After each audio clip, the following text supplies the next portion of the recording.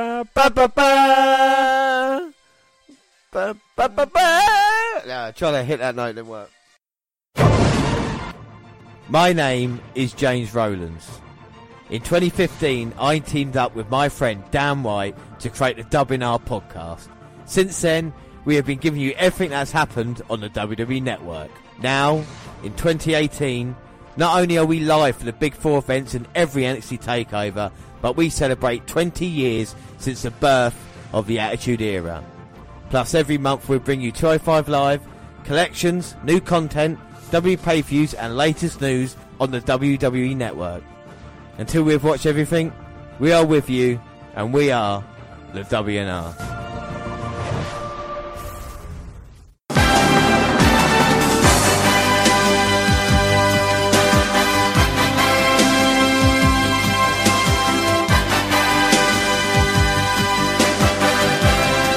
Yes, hello. I am James Rowlands, and as always, I'm joined by Dan White. And today, it's the WNR celebrates the WWE Hall of Fame class of 2018.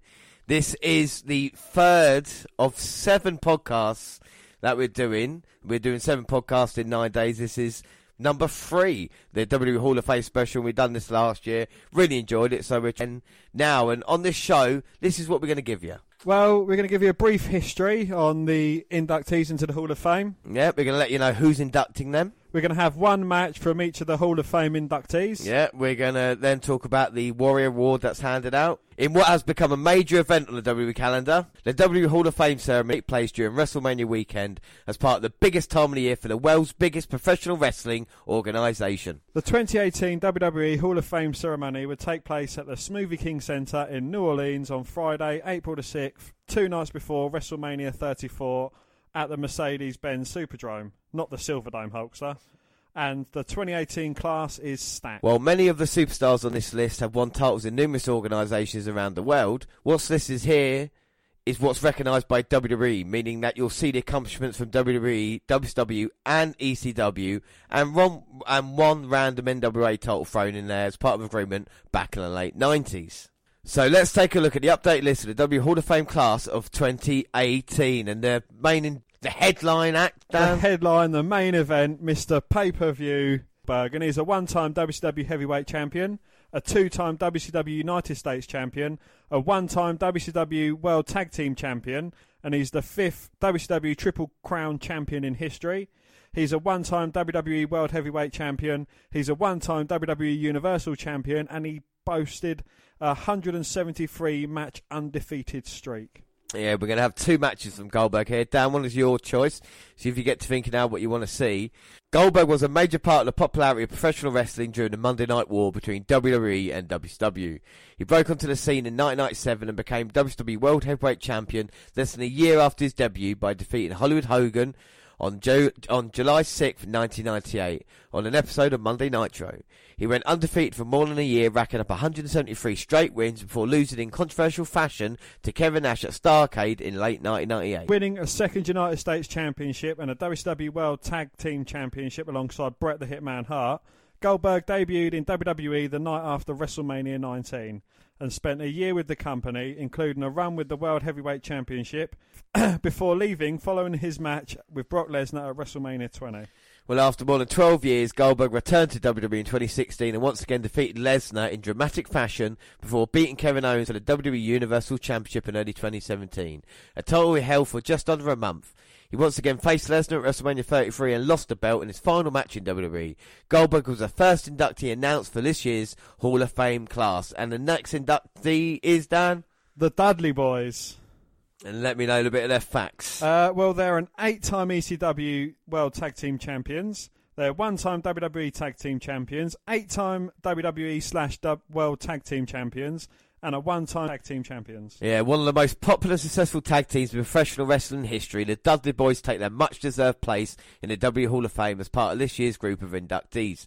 After years of success and title reigns in ECW, Bubba Ray and Devon came to WWE in 1999 and went on to have some of the most talked about matches of the era. Their TLC battles with Edge and Christian and the Hardy Boys remain some of the most entertaining bouts in WWE history.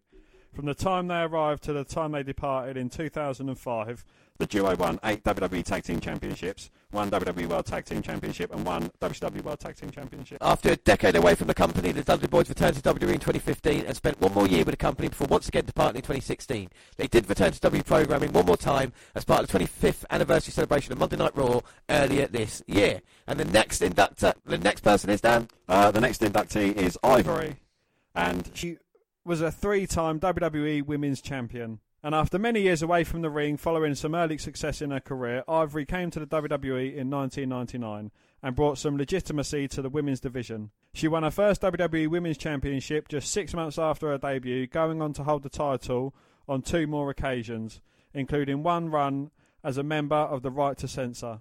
She won her 3rd title in a fatal 4-way match with Trish Stratus, Lita and Jacqueline, all of whom already met fame. She lost the title to China at WrestleMania 17.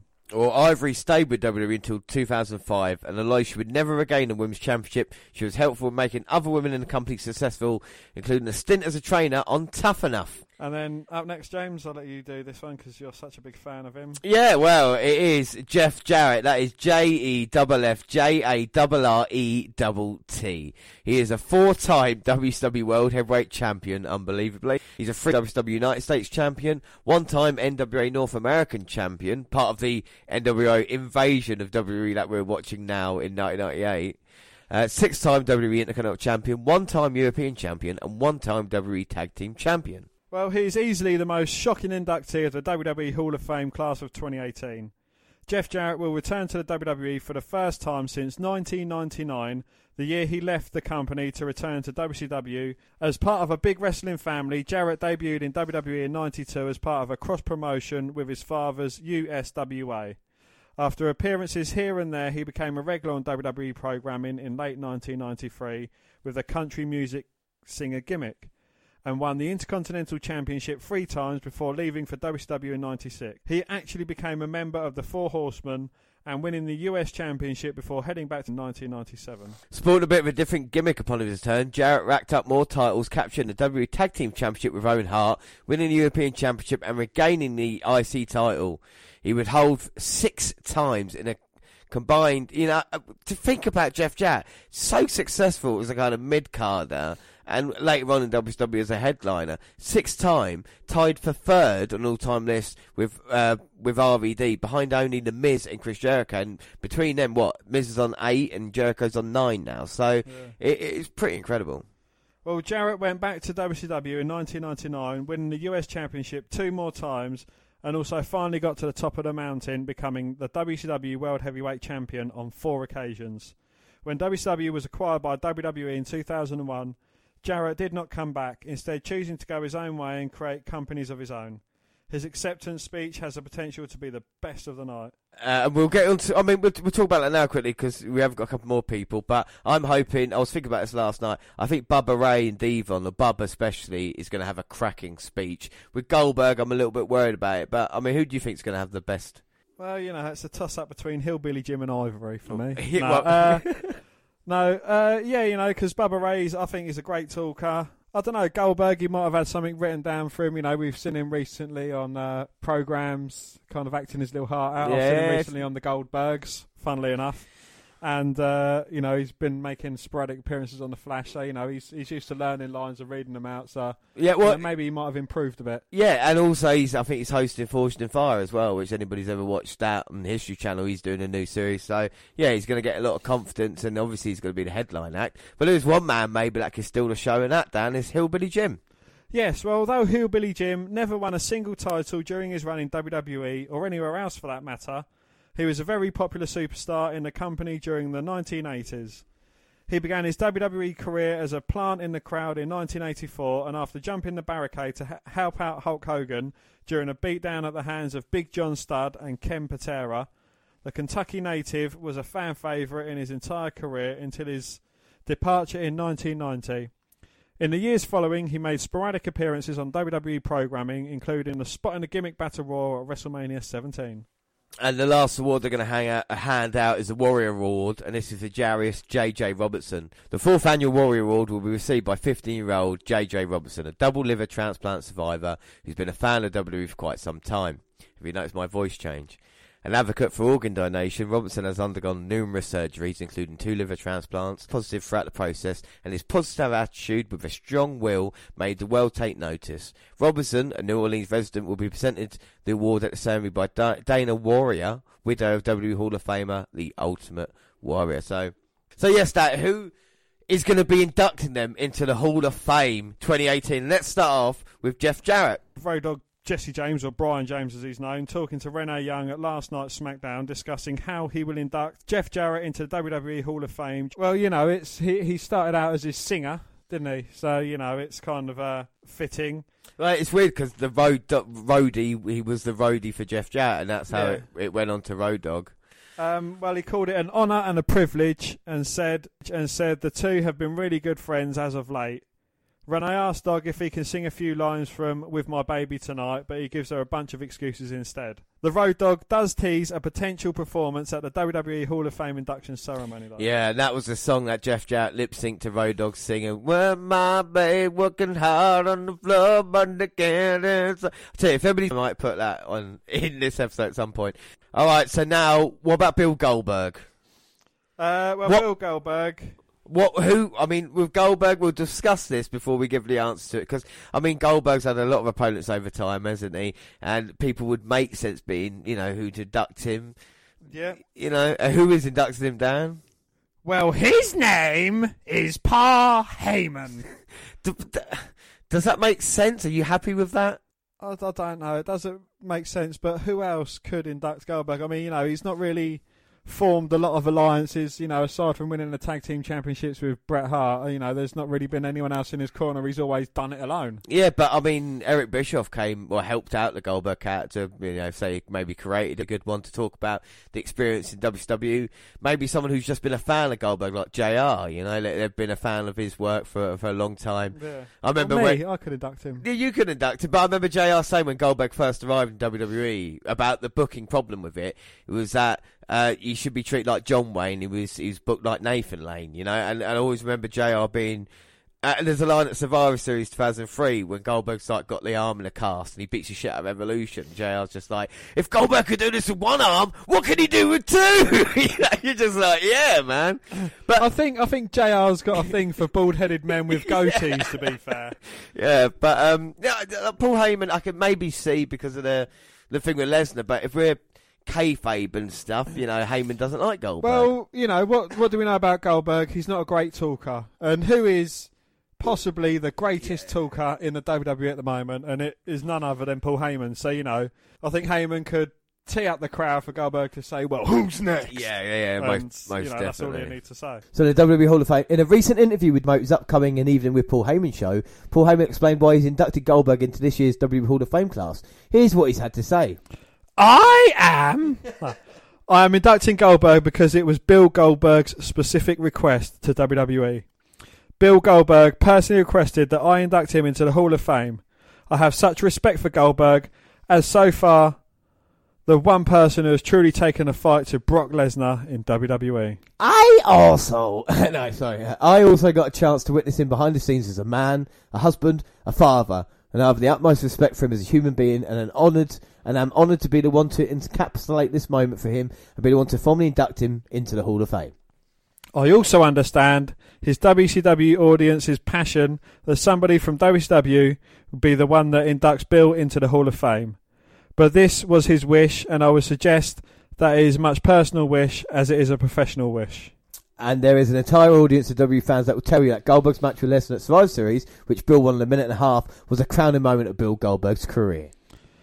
That, the true story of Goldberg, wasn't just his rampage through the ranks in WCW, then his brief run in WWE, but the fact that 12 years after he had ever stepped in a ring, he came back in top form, probably better than ever, at the peak of his game, as a completely different man, but not a different character.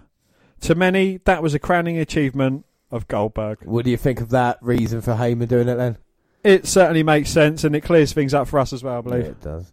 So the next person, or the next people being inducted, the Dudley boys, and they're being inducted by. I mean, let's have a think about this first. Dan, who would you maybe have picked for the Dudley boys? Spike. Spike would have been Big Dick.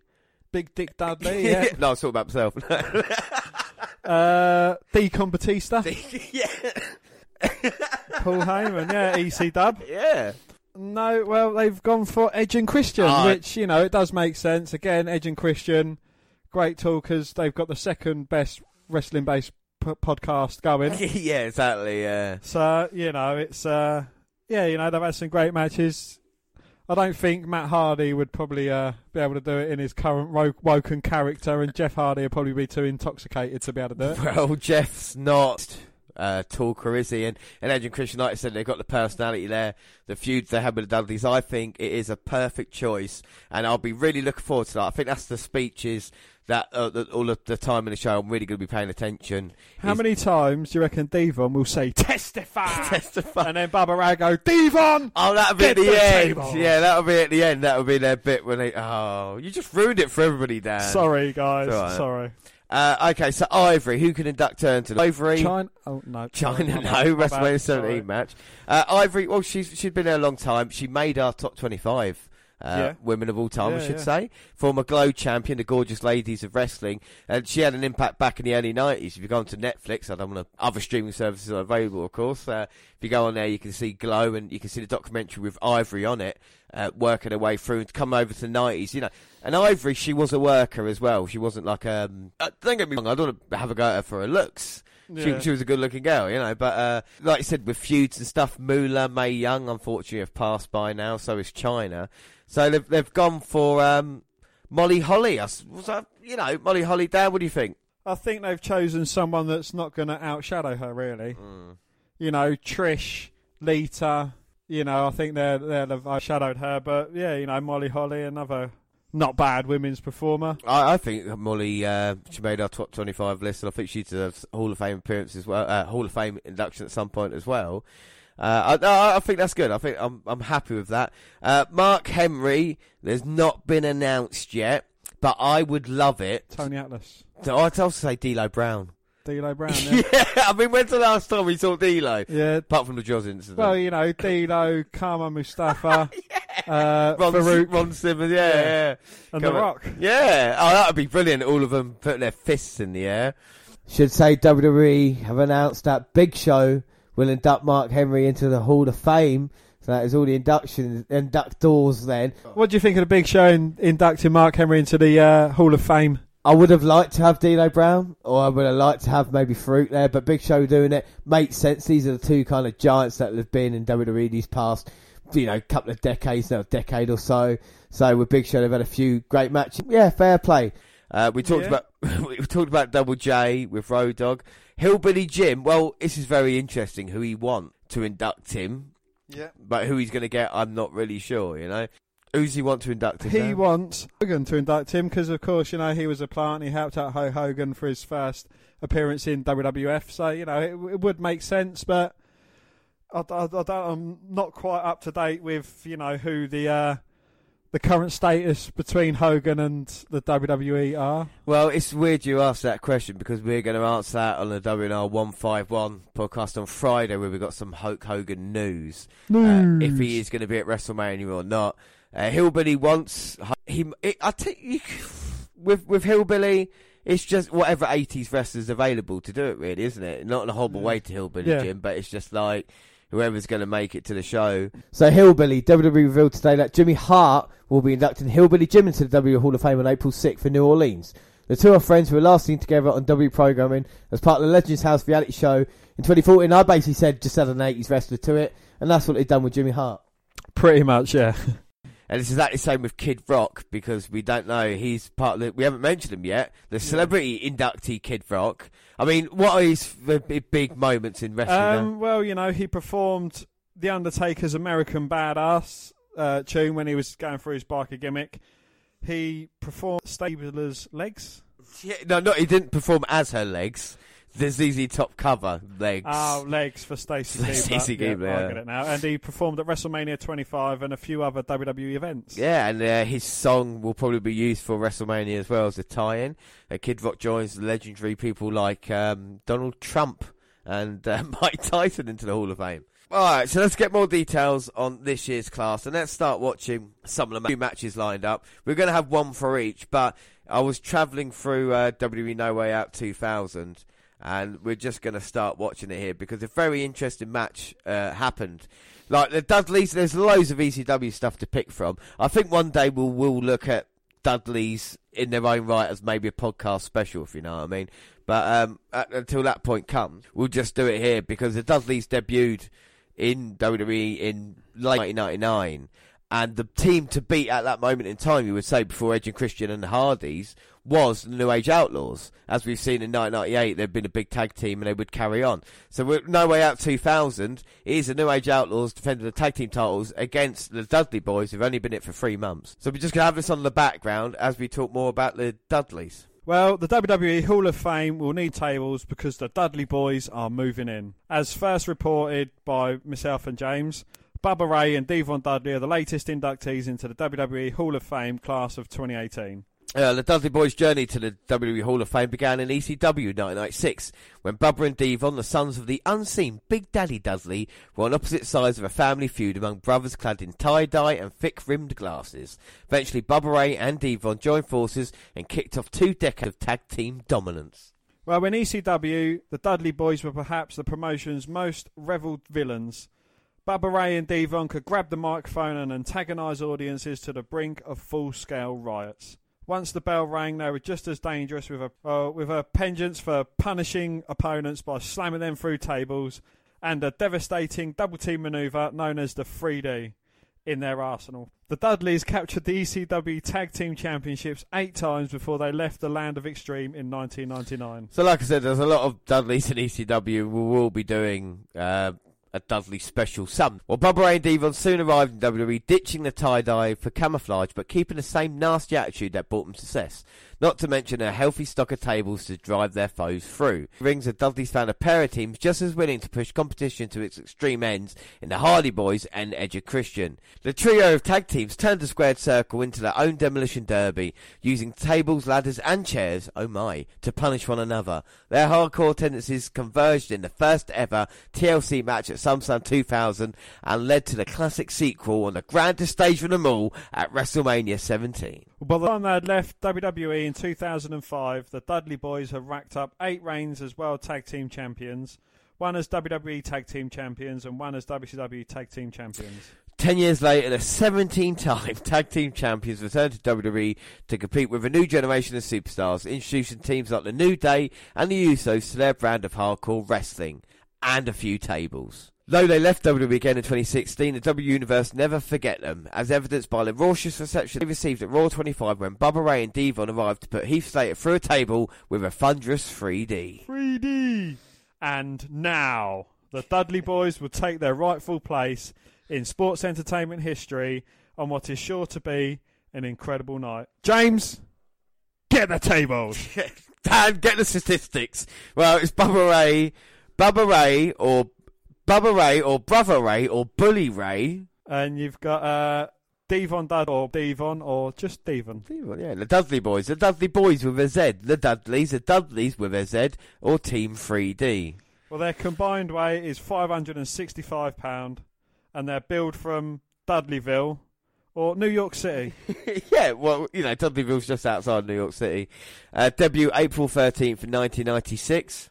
Their years active was 96 to 2010, and then from 2013 to 2016, 2018 for some reunions. Yeah. As we see in this match so far, the Dudleys taken over early on. Classic diving headbutt off the top there by Devon onto Road Dogg. It's so weird to see these teams. You think they're different generations, but this, you know, as we'll see towards the end of this match as well, we'll go into a bit more detail why the Outlaws didn't hang around. But just the promotions the Dudleys were in.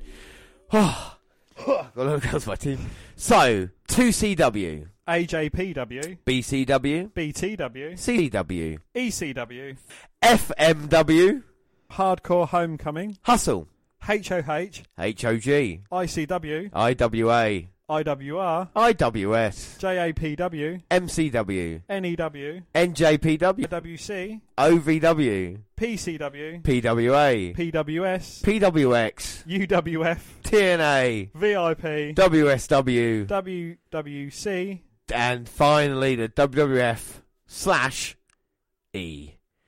And their trainer, Dan? Johnny Rods. Johnny Rods. So let's just take Sounds a break. like a porn star. Johnny Rods. Johnny Rod's gonna rip you in two. So let's take a break from the talking and just watch this match here. Dudley versus the Outlaws. We're nearly to the end now. Look at Devon. Taunting Billy Gunn into the ring there, telling him to suck it. And now choking out Road Dogg. Well, the Dudleys have been in complete control of this match. I mean, this is bang in the middle of the Attitude Era when WWF were just dominating the ratings week in, week out. And you can see the talent roster now has changed. Just with the amount, the Dudleys involved, Hardy's, Edge and Christian. Teddy Long as referee. Teddy Long as a referee, unbelievably, going to be general manager. But yeah, people like Benoit, Guerrero, Saturn, Malenko all making their debut in WWF here tonight as well. The Cactus Jack versus Triple H, Hell in a Cell main event. Bubba keep Road Dogg down, but Road Dogg kicks out. Ah. And the Dudleys, it's a bit of a no-brainer them going into the Hall of Fame, isn't it? They've certainly had a Hall of Fame worthy career. I mean, the reception that Bubba Ray got when he was when he went into his first Royal Rumble, I think 2015, 2016. Yes, yeah. I'm gonna say it's yes. the one that Reigns won, 2015. 2015. So yeah, when he made his first Royal Rumble appearance in 2015, I mean, he teamed up with R-Truth. I know it's not quite the same as Devon, and you might accuse them of being slightly racist, having another black guy taking the place of Devon. Not that anyone could take the place of Devon. No, of course not.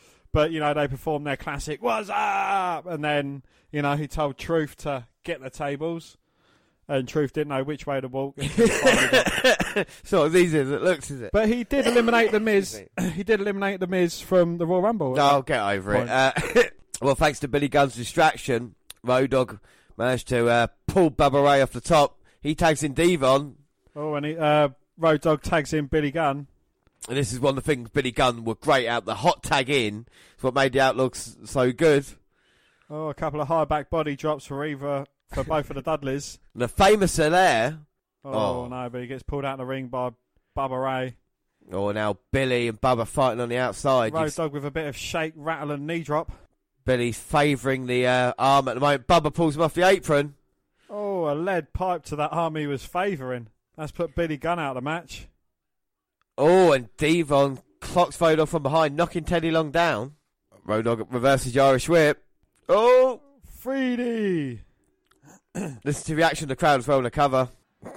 And the fans absolutely love seeing the Dudleys win their first tag team gold in WWE. And it's such an important moment as well. When you consider the last tag team to come in from ECW was Public Enemy, and the way they got treated by the Acolytes and stuff like this. The Dudleys had to test when they joined WWF at that time. They went through the Acolytes, they faced each other off and they gained their respect. And now the Outlaws, who would say the biggest tag team in the past 2 years in WWF, the Dudleys have come in from an outside company, the same gimmick, and beaten them on pay-per-view. And like I said, first time WWE Tag Team Champions is a huge moment, in one of the least forgotten moments in the Dudleys' career, And now Billy and Road Dogg having an argument. Weirdly enough, this is the end of the Outlaws here. Billy would go out to have surgery on that shoulder for 6 months, and by that time they'd come back and it just didn't really work, Billy became the one Billy Gunn. So that's it. There's a couple of little storied points there. Yeah. I'm always full of it, Dan. You know that. You do like to fact me, James. I do like to fact you a lot. All right, moving on to the next one. And it's Mark Henry, a little bit more details. Well, imagine every bone in your body being crushed into sawdust while you're struggling to take a breath. Either you're about to become python food or you're on the business end of Mark Henry's World's Strongest Slam. Well, Mark Henry burst onto the scene at the 1992 Summer Olympics in Barcelona. Was he a 100-metre sprinter? No, he wasn't a 100. Was he a synchronised diver? He wasn't a synchronised diver. Long jump? No. Triple jump? No. High jump? No. Where he competed in weightlifting in the super heavyweight division. 3 years later at the Pan American Games, Henry captured gold, silver and a bronze medal. Henry's intimidating size and weightlifting prowess earned the attention of WWE in 1996 to a 10-year contract. He stands as the first developmental talent for WWE and was under contract for more than 2 decades. From there, the new superstar joined the infamous Nation of Domination, where he established himself as a ruthless and powerful big man. Big man.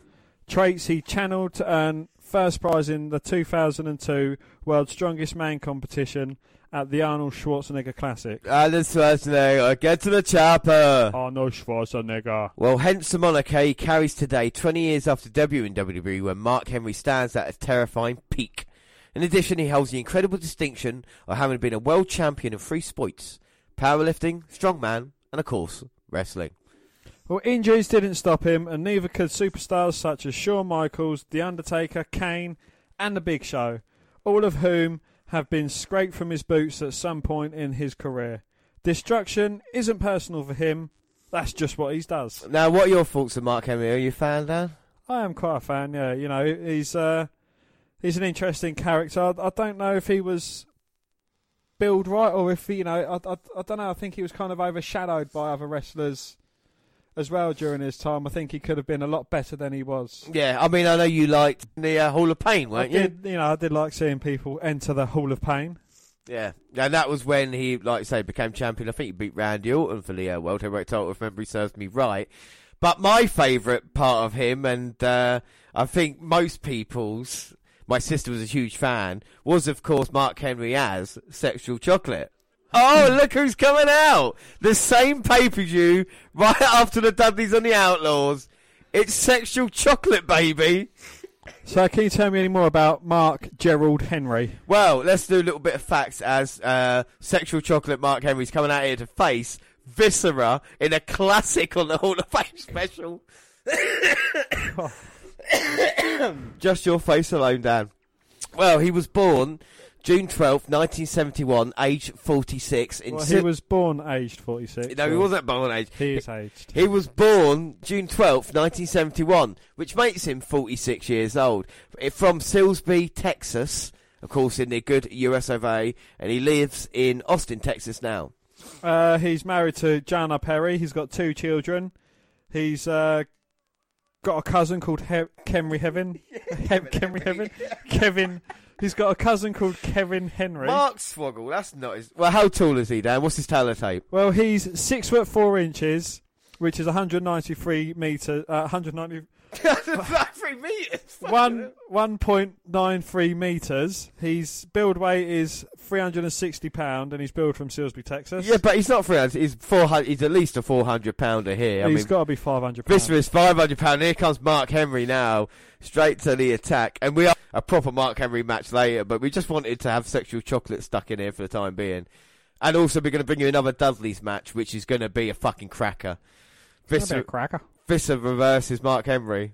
And this is just classic. This is, people talk about the Attitude Era. I mean, you don't get this anymore, Dan, do you? No, you don't get 2 big men fighting. One's wearing a big leather coat. I don't know how he doesn't sweat like a fucker. I tell you one interesting thing. Sexual Chocolate Mark Henry, wouldn't he turn into the Love Machine, Big V, wouldn't he, later on in his career? So Love Machine, yeah. Maybe that's what you start liking him. Viscera at this point, obviously Ministry of Darkness. Mark Henry with Mae Young. Mae Young got pregnant when she was with Mark Henry, and Viscera cost her the baby. Well, she gave birth to a hand. And then we've seen the reason this match is about, because Viscera slammed the 80-year-old Mae Young. Yes, this is the Attitude Era at its best. Viscera and big Mark Henry. And just running through the... You know, you can't say this again about many of Mark's opponents, but, you know, Viscera's tossing him around like he's a little child. He is. He's tossing him off. And of course, Mark Henry, Sexual Chocolate, is a fantastic character, you know, and the association with D'Lo Brown. And Mark Henry turning on his former tag team partner, but then becoming this kind of comedy, like a joke on himself, wasn't it? You know, Mark Henry. But at least it wasn't the end of his career. He still had time to kind of change. I mean, he would go on after this to have a WrestleMania match with The Undertaker at WrestleMania 22. So, yeah, he didn't do too bad, did he? No, you know, and he'd be able to get some seriousness to his character again, obviously with a Hall of Pain character. So, he had something that maybe Viscera didn't have, you know. I mean, Viscera at this point in 1995, he had become WWE King of the Ring as King Mabel or Mabel at that time. Fucking hell. And Viscera just sends Mark Henry right into those ring steps, and Viscera's burying Mark Henry. Wow. Yeah, I told you this would be good. Mark Henry's just getting manhandled. I think the weird thing about the Hall of Fame now is that I know more and more not more and more about them, and the matches become more recent now. Whereas like Midnight Express or the Rockers last year, you know, we're going back to the mid-80s. We're talking of the Rockers. Oh, wait a minute. Sorry, before Mae Young's just come out after Viscera's delivered a belly-to-belly slam to Mark Henry. Oh my God, she wants to protect her boyfriend. Don't get your puppies out, Mae. Please don't get your puppies out. Oh my God, Viscera. Don't do this. Oh! She's an old lady, for God's sake, Viscera. You can't do that. He's not going to squash her, is he? He's going to kill her. Oh! He coming to the aid of his woman. Shoulder barges Viscera down. Oh! And he manages to slam the Viscera, and it looks like he slammed him with relative ease. Oh! And Viscera forgot to kick out. And Mark Henry gets the victory. Well, he is the world's strongest man, so, you know, that power picking up Viscera, getting the job done. Mae Young walks away with in the arms of her boyfriend, sexual chocolate Mark Henry. And the Attitude Era. Yeah, some great moments, didn't it, you know? Cringe-worthy moments, but great nonetheless. Oh, it's going to get even better now, Dan, because the next person that we're talking about is Hillbilly Jim. Well, Hillbilly Jim was a country boy plucked from the WWE Universe to be a superstar. Now, he's going to be a WWE Hall of Famer. The big country boy first popped up in WWE in late 1984 as a big, smiling, bearded face towering above WWE fans around the country. However, Jim decided to get a little closer to the action when Hulk Hogan was attacked by Ken Patera and Big John Studd and Bobby the Brain Heenan. Leaping over the barricade, Hillbilly Jim jumped in the ring and helped the Hulkster run off the villains. Hogan saw something in the rugged man standing beside him and trained Jim for the ring. Well, opting to compete in his overalls and enter the ring with a lucky horseshoe around his neck, Jim proved to be a prodigy inside the square circle, using his squeeze opponents into submission with his trademark bear hug. Though an injury sidelined him early in his WWE career, that did not stop Jim from introducing the W Universe to extended family, Uncle Elmer, Cousin Junior and Cousin Luke, a trio of happy-go-lucky hillbillies that put smiles on the faces of fans around the world with their antics in the ring. When he recovered, Jim jumped back in the ring and picked up where he left off, this time with his family in his corner. Hillbilly Jim also embraced the WWE's smaller competitors, competing in a 6-person tag team match on the grandest stage of them all, WrestleMania 3. And yes, Dan, we're going to treat ourselves to this again. We are going to WrestleMania 3 to see Hillbilly Jim teaming up Tokyo, Littlebrook and King Kong Bundy versus Little Beaver, Little Kid and Hillbilly Jim. I think it's a Haiti Kid. The Haiti Kid. But they're all little anyway, and we are going to get that match right now. Fantastic. I love this. We found it last year. It was just one of our favourite matches. An instant classic. Yeah. And we get to live that moment all over again. You want to watch WrestleMania 3? You want to see Andre and Hogan, or do you want to see Savage and Steamboat? No. You want to see Hillbilly Jim teaming up with a couple of little guys. And look, here comes King Kong Bundy out. There's little Toko, must be. Hillbilly Jim continued competing in WWE through 1990 before stepping away from the squared circle. He continued to work with the WWE throughout the 90s, hosting primetime wrestling and managing his cousins, Henry and Phineas Godman, to the World Tag Team Championships.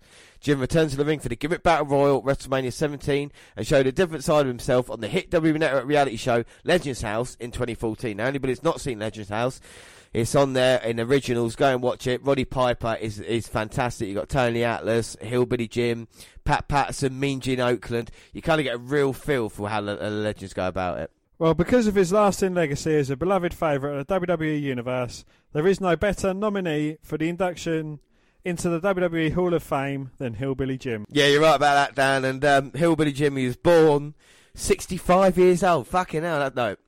He was born July 5th, 1952, which makes him 65?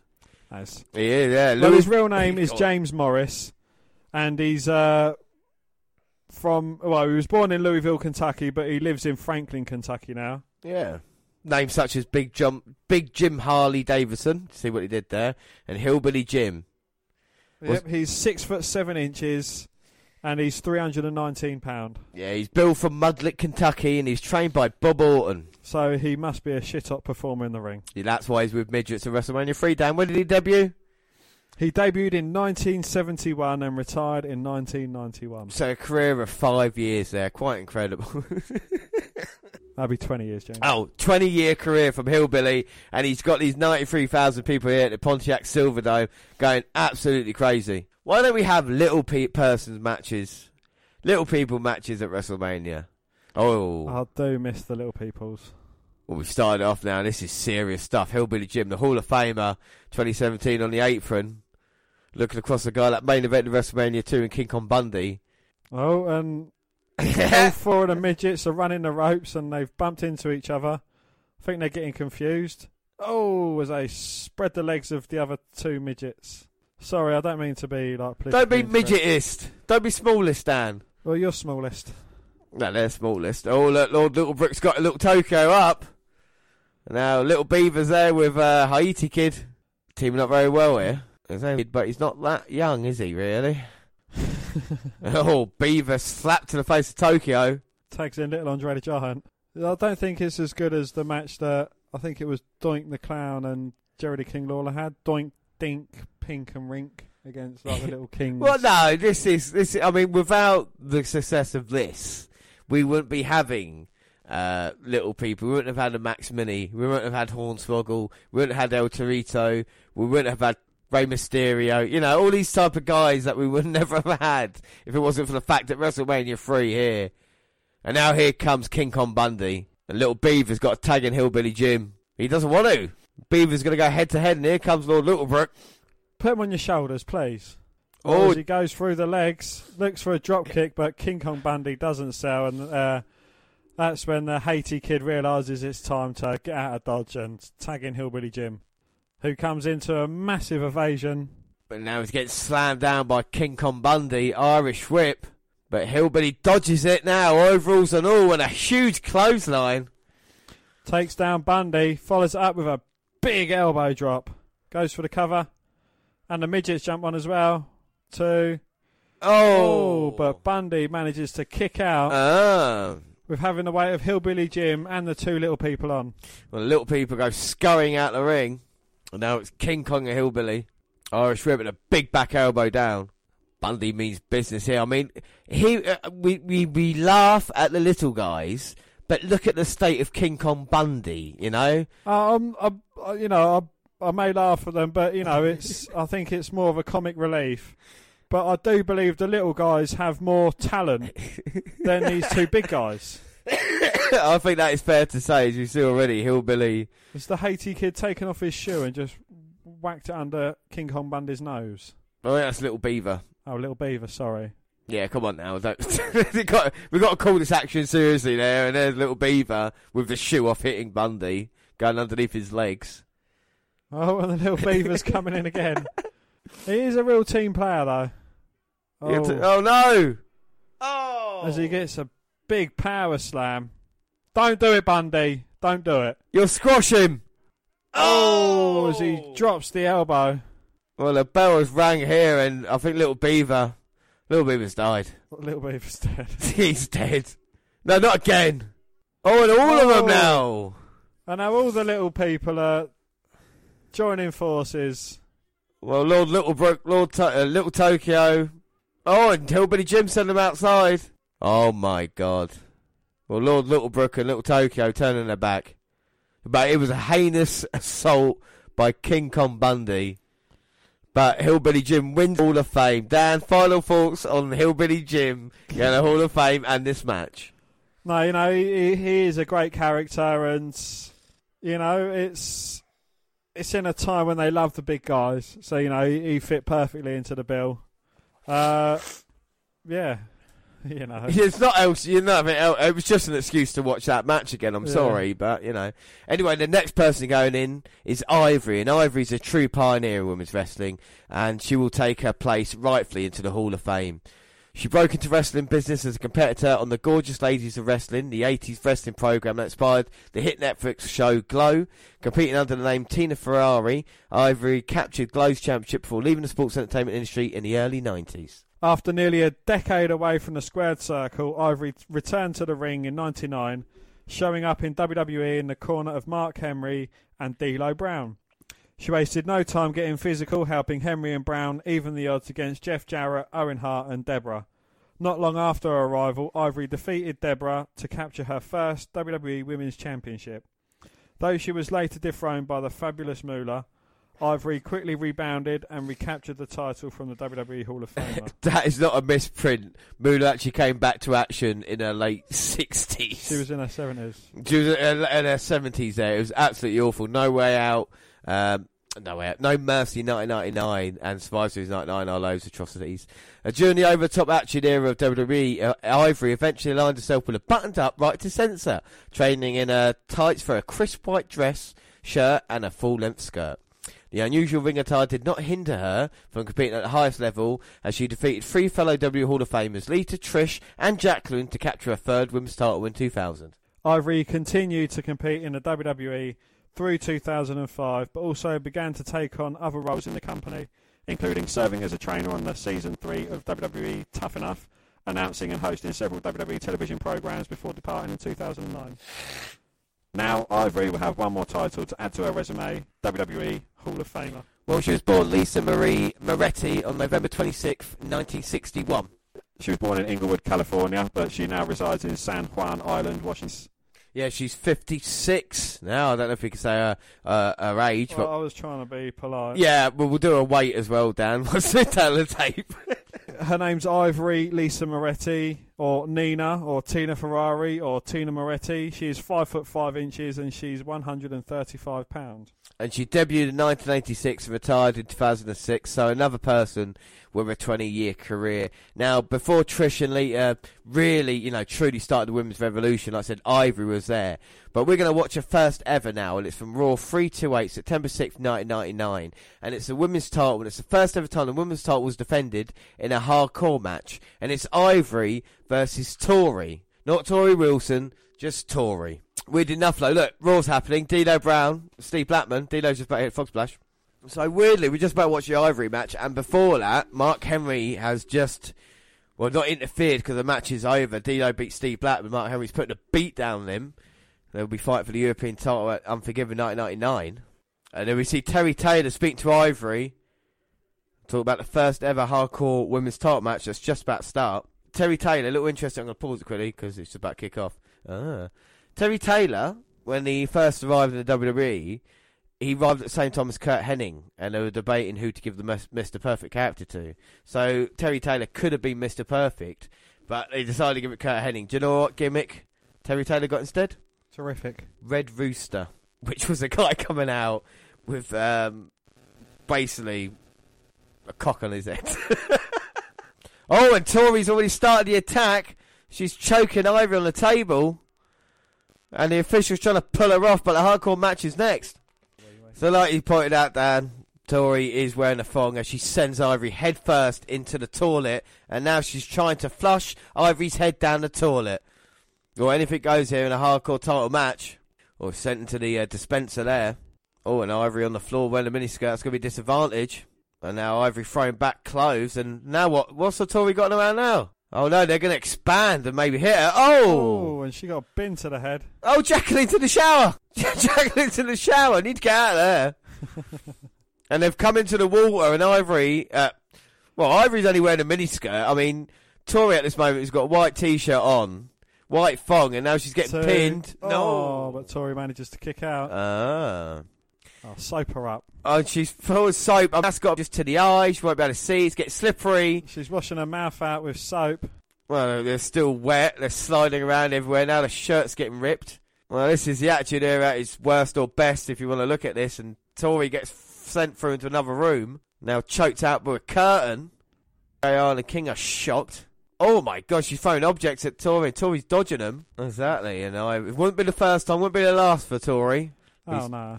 Sends Ivory into the wall, and now open up the door, go into another locker room, and there's guys in there. Oh, it's a naked Droz. Droz Viscera. He's getting a lump on. They were just minding their own business, and now they crashed into the table.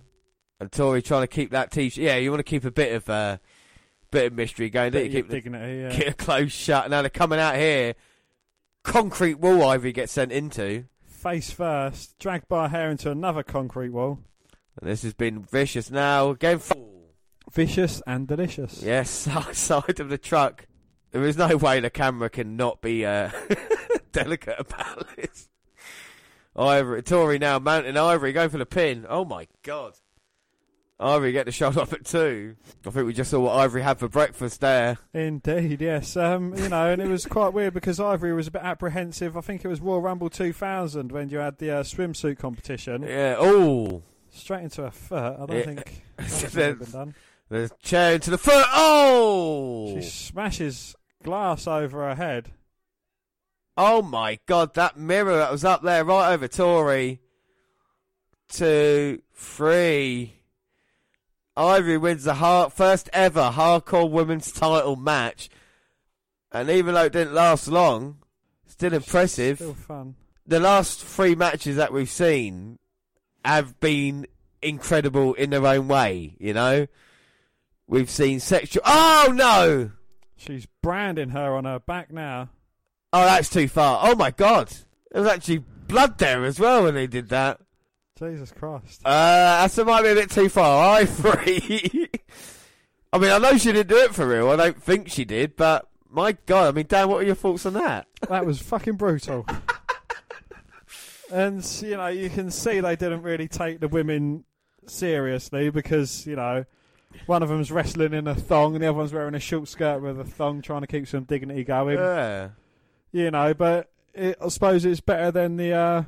there was that battle that they had with all female hardcore match that ironing boards and, Oh, yeah. A ladies' hardcore match, Yeah. It's not that bad. But I mean, at this time they were doing like chocolate pudding matches and all this kind of stuff. Like you said, the Miss Rumble competition, and so but Ivory was there. She came across as super serious after that.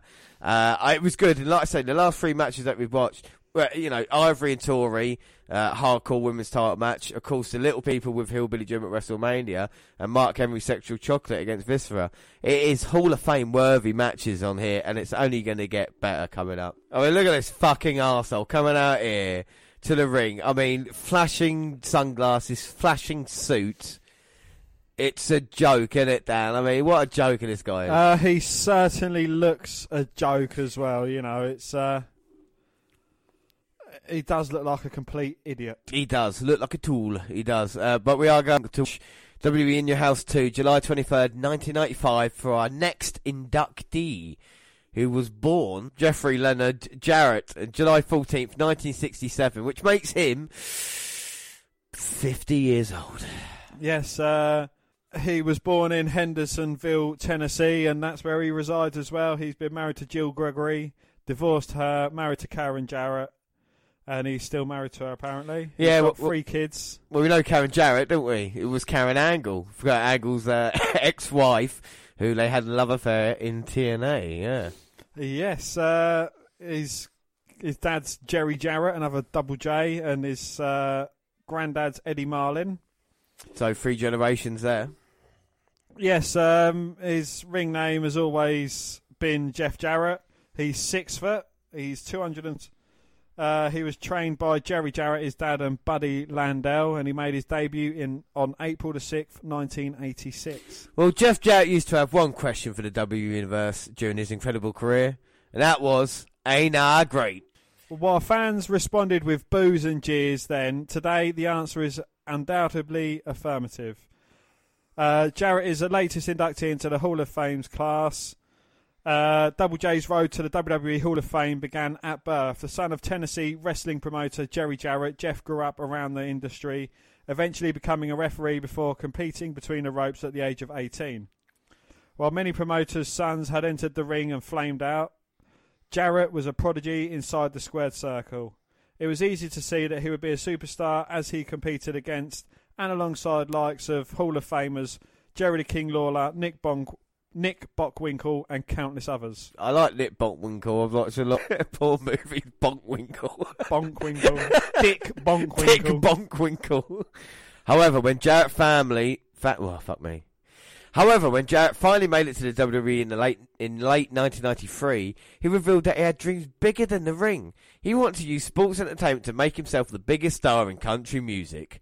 Ahead of his arrival, Double J strutted around Music City, USA, Nashville, running down the country music establishment and claiming that the WWE was his road to stardom in the ring and on the stage. Well, Jarrett found success between the ropes, capturing the Intercontinental Championship 3 times during a heated rivalry with Hall of Famer Razor Ramon, and picking up countless victories with the help from the roadie, much to the dismay of the WWE Universe. Double J eventually backed up his big boasts about his musical prowess, releasing his debut single, With My Baby Tonight. James, would you like to do a rendition of... Well, my damn heart on the curb, but the turning stop, getting better too slow. I can't wait to be alone with my baby tonight. And he released that with music. Thank you, James. Thank you, James. Right, sorry. Thank you.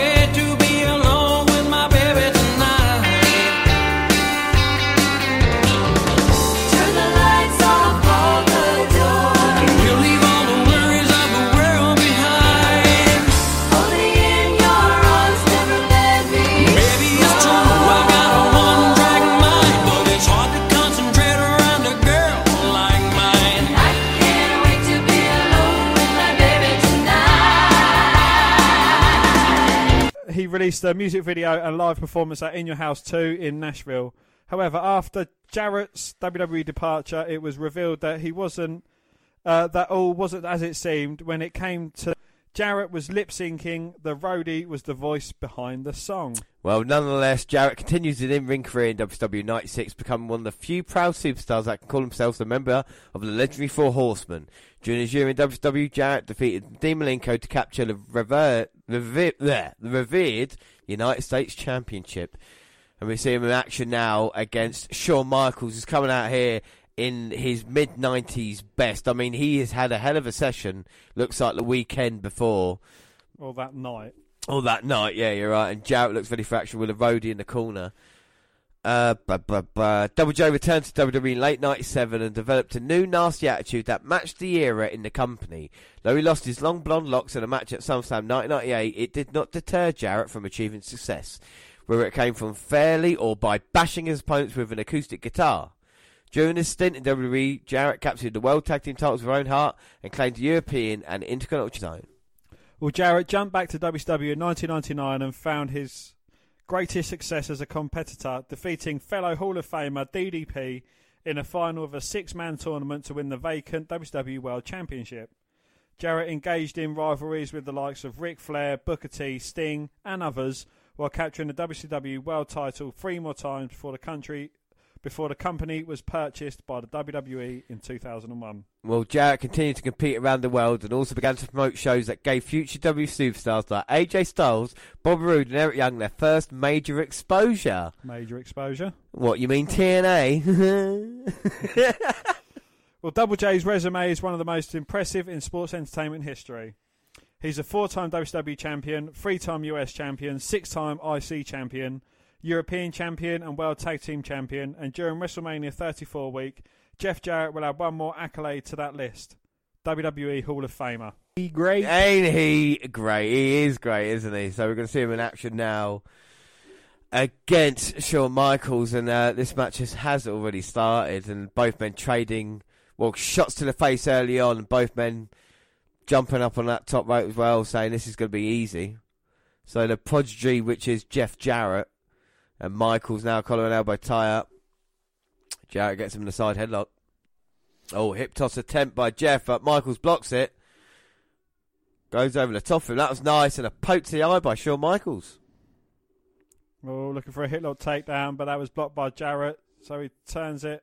Oh, flips over backwards and ends up landing a right to the head of Jarrett. Irish whip, and Michaels managing to leapfrog Jeff Jarrett, catching the right hand. And a hip lock takedown finally. As he eliminates Jarrett from the Royal Rumble and skins the cat himself to spin himself back in the ring. And then mocks Jarrett with his strut. And a little bit of Shawn Michaels showboating, and Rhodey's checking on Jeff Jarrett, make sure he's alright. I know this is Jeff Jarrett's match, but Shawn Michaels, I mean, you know, he's a fucking legend. He really is, you know. This is what I found out with Shawn Michaels. You can't not. It's like when you look at these, have like Shawn Michaels match you feature you talk about. You come WrestleMania weekend, Mr. WrestleMania and everything like this. We got the we had the WNR 150 with the Rockers involved with it, you know. So Michaels is a part of it. He, like you said, such a fantastic talent, and it's no surprise people like Jeff Jarrett or Kevin Nash or Sid Vicious had their best matches against Shawn Michaels. You know, it's like with Bret Hart. And he's standing behind next to referee Hebner, counting out Jeff Jarrett along with him as well. Jeff saying, don't get carried away, he's back in the ring. Oh, breaks the count and then goes back out and then says that I'm smarter than you. Is that Lemmy in the front row? I think it is, yeah. And Road Dogg saying to Jeff, see, you use your brains here. But, I mean, you could argue some of the success that Jeff Jarrett accomplished was due to the fact of friends in high places and owning the company himself, you know. And people might, you know, 4-time WWE world champion, thanks to your friend Vince Russo being in charge and giving the opportunities. But playing devil's advocate here, is it any different to Triple H?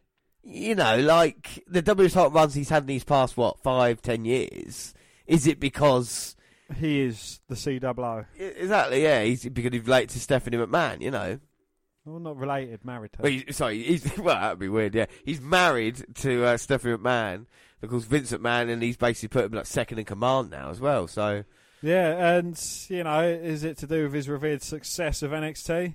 Well, this is the thing, isn't it? It's the same with Jeff Jarrett. There's no doubt he is talented to a certain level, but was he ever going to be a main eventer, you know? Steve Austin apparently refused to work for him in '99. Maybe Austin saw saying, oh, that wasn't there in Jarrett, but I tell you, St. Michaels. Yeah, the roadie was up on the apron and he got a thumb to the eye from Michaels, and then Jarrett was charging towards Michaels, who was against the ropes. Michaels sidestepped and sent Jarrett into the roadie. Well, now Michaels gone all the way to the top. Jarrett and Rhodey recovering at ringside. Oh, crossbody taking out both Jarrett and Rhodey. And the showstopper, the main event, HBK, Shawn Michaels, posing in the ring as Jeff Jarrett lays prone on the outside on them wafer-thin mats. Now, how thin are those mats, Dan? They are mere millimetres thick, James. Right, it said big match, Shawn Michaels. He's going to go for it again. This time, baseball slide. This time, a baseball slide to Jeff Jarrett. Throws Jeff in, and Jeff cowering away now, like any good heel should do. Michaels now having that low kick to the gut, Irish whip. All looking for his patented jump up to the second springboard, but Jarrett was wise to it. Michaels held onto the top rope, sunset flip.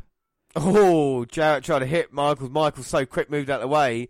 Jarrett punched the canvas. Oh, fucking hell. A high back Michaels over the top rope, landing on the wafer-thin mats below on his back. Well, that's a bit of payback for Jeff Jarrett there on Shawn Michaels. Rhodey's still a bit dazed. I don't know, glazed and dazed at ringside. So Rhodey has played quite a pivotal part in WWE. Yeah. To be fair to him. It's a bit, you know, Road Dogg's one of those background characters, secondary WWE relied on over time, like you said, with the Rhodey with Jeff Jarrett. Well, it wouldn't be long before Michaels and the Road Dogger teamed up in DX. Exactly, a couple of years down the road, you know. And then Road Dogg with Billy Gunn. I really like the Outlaws, you know. People have a go at them. Maybe not the greatest wrestling ability, but they were big stars. And even after that, with X-Pac and and people out with Road Dogg. With K Quick, R-Truth, when he first debuted, teaming up with him. So he's always helped, yeah, exactly, get rowdy. But Jarrett now's taken over Shawn Michaels. Who hasn't R-Truth or K Quick teamed up with, though? He's teamed up with a lot of different wrestlers. And if it wasn't a successful Road Dogg, maybe it would never happened, eh? So, well, potentially, yeah, you know, he's teamed up with Goldust, The Miz, The Awesome Truth. Santino Marella, I'm sure they teamed up before. When Michael's been dominated by Jeff, and Jeff's caught him. Oh my God, Dad, what's he caught him in? He's caught him in the abdominal stretch, James, and I can't for the life of me think who made that move famous. Well, seeing as a Hall of Fame special, let me tell everybody, it was a real... It was... Was it Wilbur Snyder? It was, you fucking... Yeah, it was, Dan. Yeah, so you did... It did come to you in the end. Easy for you to say. I've unfortunately had a stroke on a podcast, so... Can you stop stroking, please, James? And Jeff Jarrett using that top rope now. Oh, Hebner doesn't catch him out. Well, he's not using the top rope. He's using the roadie. Oh, that's even worse. More momentum. And and Hebner's caught him and he kicks Road Dogg in the hand. Michael slamming. Did he call him a wanker? Double J. So it looked like... plants him with a DDT. You know, that is a lot better than the glorious one. Oh, come off it. Every time Michael's loaded, there's Jeff Jarrett hit the DDT, goes for the cover. Oh, but Michael's managing to kick out. Jeff Jarrett choking Shawn Michaels on that second rope. Oh, having a go at Jeff now, saying you can't do that. I was behind the referee's back. Roddy's choking out Michaels, but Michaels has caught him. And he's pulled Roddy over the second rope, and Jarrett was looking to drop his body weight onto the back of Michaels, but he caught Roddy instead. Michaels with a roll-up. But Jarrett managing to kick out.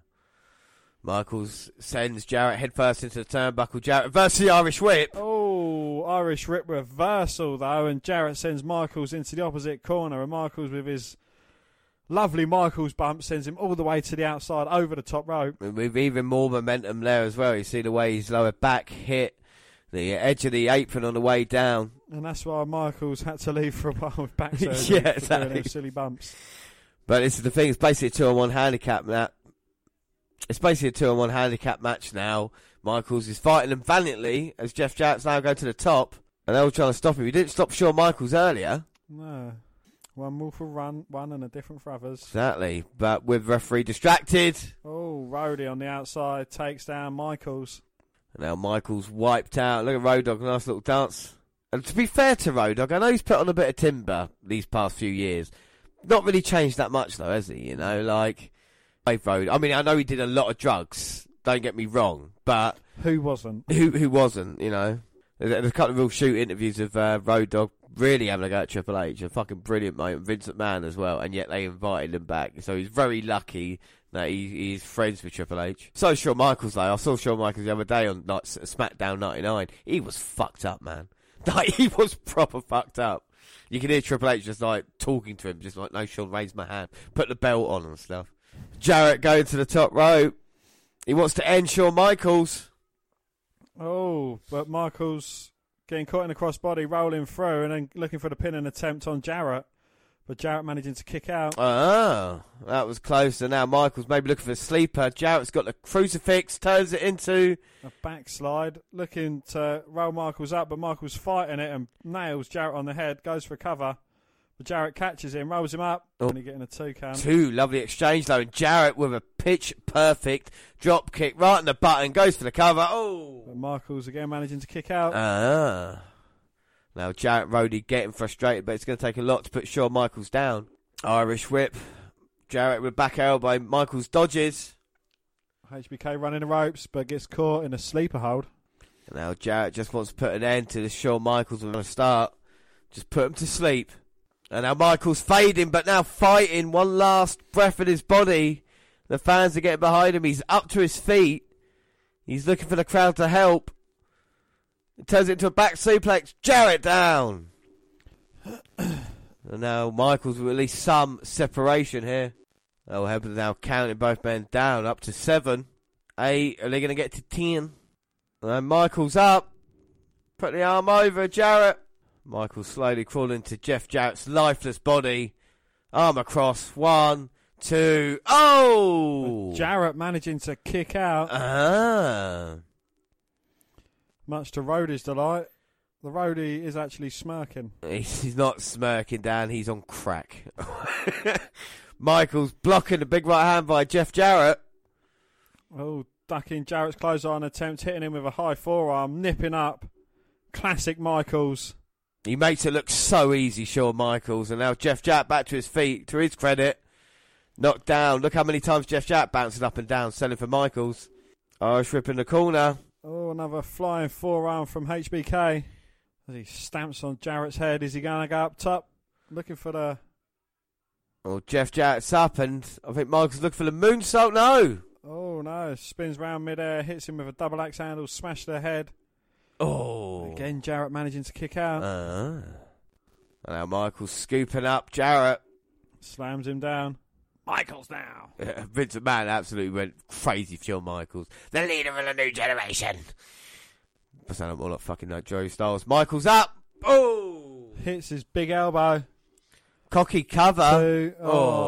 But he should have hooked the leg because Jarrett manages to get his shoulder up at 2. 2. Well, we can see the confidence flowing through Shawn Michaels' body, and Jeff Jarrett is in serious trouble as he gets Irish whip down to the other corner. Michaels follows it up. Oh, Jarrett lifts his feet. Michaels slides under his legs. Catches him and... Uh-oh. Oh! Splitting the difference round the ring pole, and Jarrett's face is etched with agony. Oh, make a wish, Jeff, and now Shawn gonna go up. He's already hit the elbow. Al Hebner was tending to Jarrett as Rhodey got up and shook the top rope, making Michaels fall onto the top turnbuckle there. Legs either side. I think Jeff needed help, and now he's gonna go up to meet Shawn. Looking for a superplex off the second rope. And that's it. He's looking for the end. He's going to wrap him up. He'll take him down. Michaels catches him, rolls him up. 1, 2. But Jarrett managing to kick out. And now Jeff up. Got the leg of Shawn. Oh, his knee over Jarrett's knee and causing a lot of pain to Michaels. And now pulls him into the middle of the ring. Look for the figure 4. But second time Michaels manages to kick the backside of Jarrett, sends him into the referee Al Hebner. Now Come on, Rhodey, climb in then. Exactly, yeah. 3 men down in the ring. This is Rhodey's chance. Oh, Shawn, I think, gesturing full of sweet chin music. He's going to tune up the band. Jeff can't see it. And Michaels didn't see Rhodey coming in from behind with a chop block. Well, he's cut him down to size now. Jeff Jarrett. He's going to take a chance off the top. Rhodey waking up Al Hebner. Here comes Jeff off the top. Big crossbody. And Michaels managing to just kick out. That was a split second away for a new Intercontinental Champion. Jeff Jarrett Irish whips Michaels. He reverses. And he inadvertently trips the leg of Jarrett. And walks into a super kick. Michaels falls into the cover. 2, 3.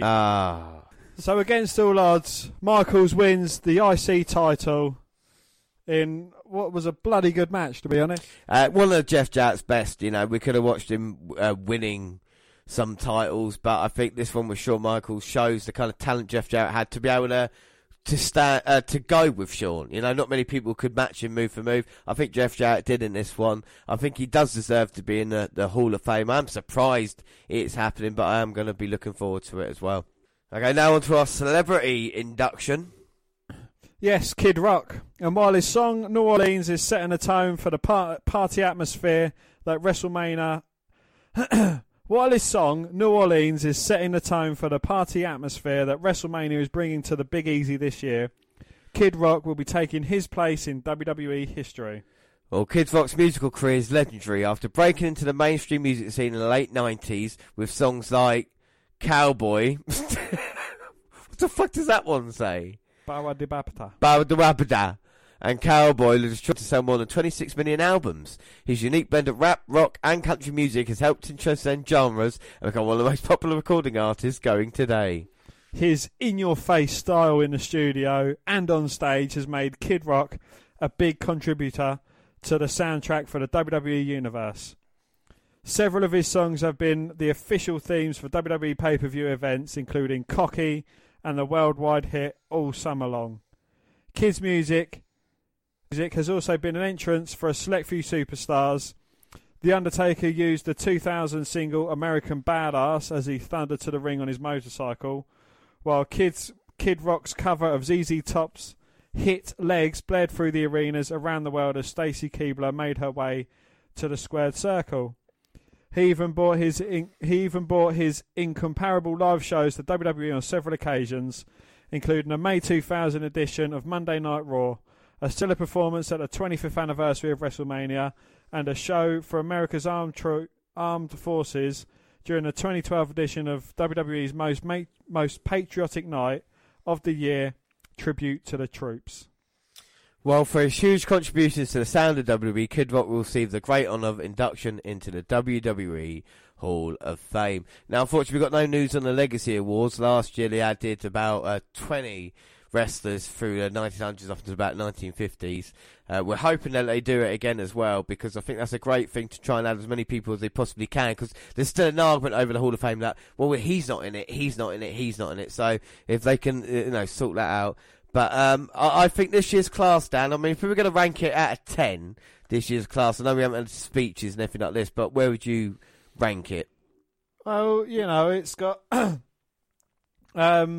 I know he didn't have much success in WWE, but he's got Goldberg. He had a great success in WCW. We've enjoyed watching his matches. It's got arguably one of the best IC champions in Jeff Jarrett.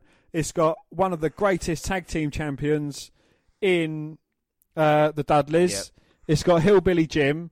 It's got a bit of everything. One of the top 5 women in wrestling. Well, not including later date top wrestlers. 25. One of the top 25 women in wrestling. So it's got a bit of everything, and it's of course got Hillbilly Jim, who's wrestled with midgets. Exactly. What more could you want? And the sexual chocolate as well. Yes. No, I think it's great. I'll give it like a strong 7.5 out of 10 this year. I'd give it an 8. I think with Goldberg, I mean, if it was, I do like Goldberg going in, but maybe someone a little bit more chatty. Like I say, I hope Goldberg does knock it out of the park. That's the only thing I'm worried about. But before we get on to the main event of our Hall of Fame, which is Bill matches, we're going to talk about his entire career. Let's treat ourselves to, like we said, the Dudley Boys, one of the greatest tag teams in action, going against the Hardy Boys and Edge and Christian at WrestleMania 2000, the WWE Tag Team titles, the first ever triple threat ladder match. The first time these 3 teams squared off on pay-per-view. And I only watched it 4 days ago, and I'm happy to watch it again. That's where you can tell if it's a good match or not. Here we go. Edge and Christian have attacked the Hardys from behind. Well, the Dudley Boys are outside the ring climbing ladders. And pink shirt baldy man and his green shirted wife is there. Yes, they're all going to be here tonight in California. And now Edge and Christian go out to the Dudleys, and the Hardys are meeting them up as well. I mean, these 3 teams so legendary. Our top 3, as you heard on the WNR 150, top 3 tag teams of all time. No, we're going to record it tomorrow at 150. No, I mean, I thought that was already on. Yeah, but we had 5. We added 5 tag teams to the top 15, didn't we? So now we've got top 20 tag teams and the top 15 factions. And we revisited the Dudleys, Hardys, and Edge and Christian. Yeah, it's going to be great. Well, 150 is going to be about fucking 8.5 hours long, but it's a really good episode coming up. It's great. So what else is great? This match is Edge and Christian, Dudleys and the Hardys all brawl on the outside.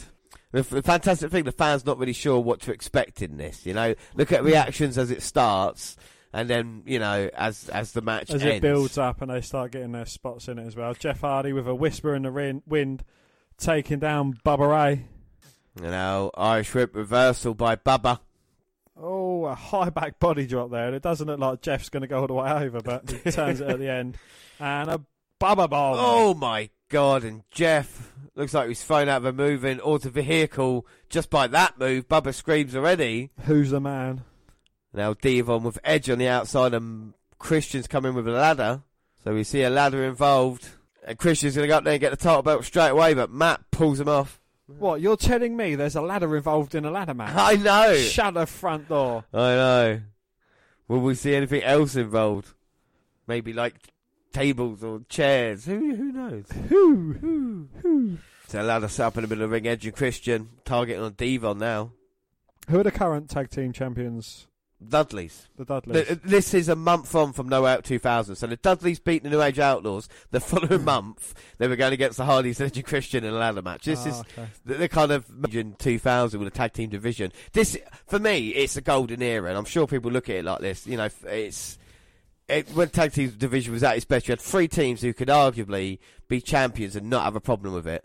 And now ladder set up. Oh, wow. Against Bubba, and it was Matt and Jeff teaming up on him there. Ooh, Edge and Christian tried, but Devon sent the ladder into Christian. Oh, and then the Hardys just took Edge out with a ladder. And now it's the Hardys as they go to work on Devon. Yeah, you hear Edge's comments on this match, you know, they say that the 3 teams set the bar high, set it too high, you know, to be able to follow this. The amount of punishment they take Devon on the ladder now. Jeff holding Devon down. Oh, as he drops the elbow onto Devon, and Devon, the way he sells moves, it's brilliant. You gotta love it. Yeah, Bubba up now, though. Looking to punch Jeff Hardy, but gets caught. Oh, plants him with a lovely DDT. You gotta have faith in someone when you get hit by that. Now, Jeff's got the ladder, but he's not setting it up. He's putting it down for put Bubba on it. Oh. I think this is the 450. Yeah, Hardy's going up. 450, and Bubba Ray moves out of the way, luckily enough, and Jeff hits nothing but ladder. Oh, well, Christian knocks Matt down. Hits him with an unprettier. And Bubba slams Jeff Hardy. No, it wasn't unprettier, was it? It was just a reverse DDT. Oh, my God. You see the replay there. Jeff Hardy spinning into the ladder. Now ladder's on top of him. Bubba on for the second. Oh, senton. And the ladder set up on Matt. Christian just kicking away at it. Edge has brought another ladder into the equation. We now have 3 ladders in. Well, 3 teams and 3 ladders. Edge gets given the ladder by Christian. Perched up in the corner.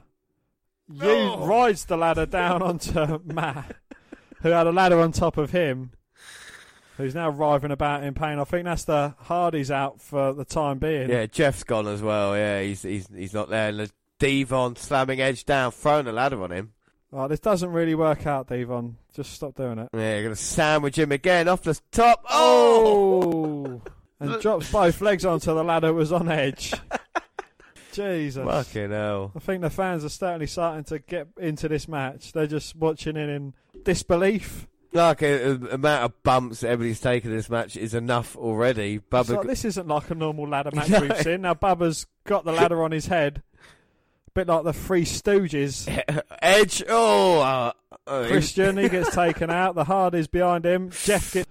And Matt's turn. No, do Devon just to make it... Bubba lifted the ladder. Well, they usually use tables, but he's as handy with a ladder as he is anything else. Oh!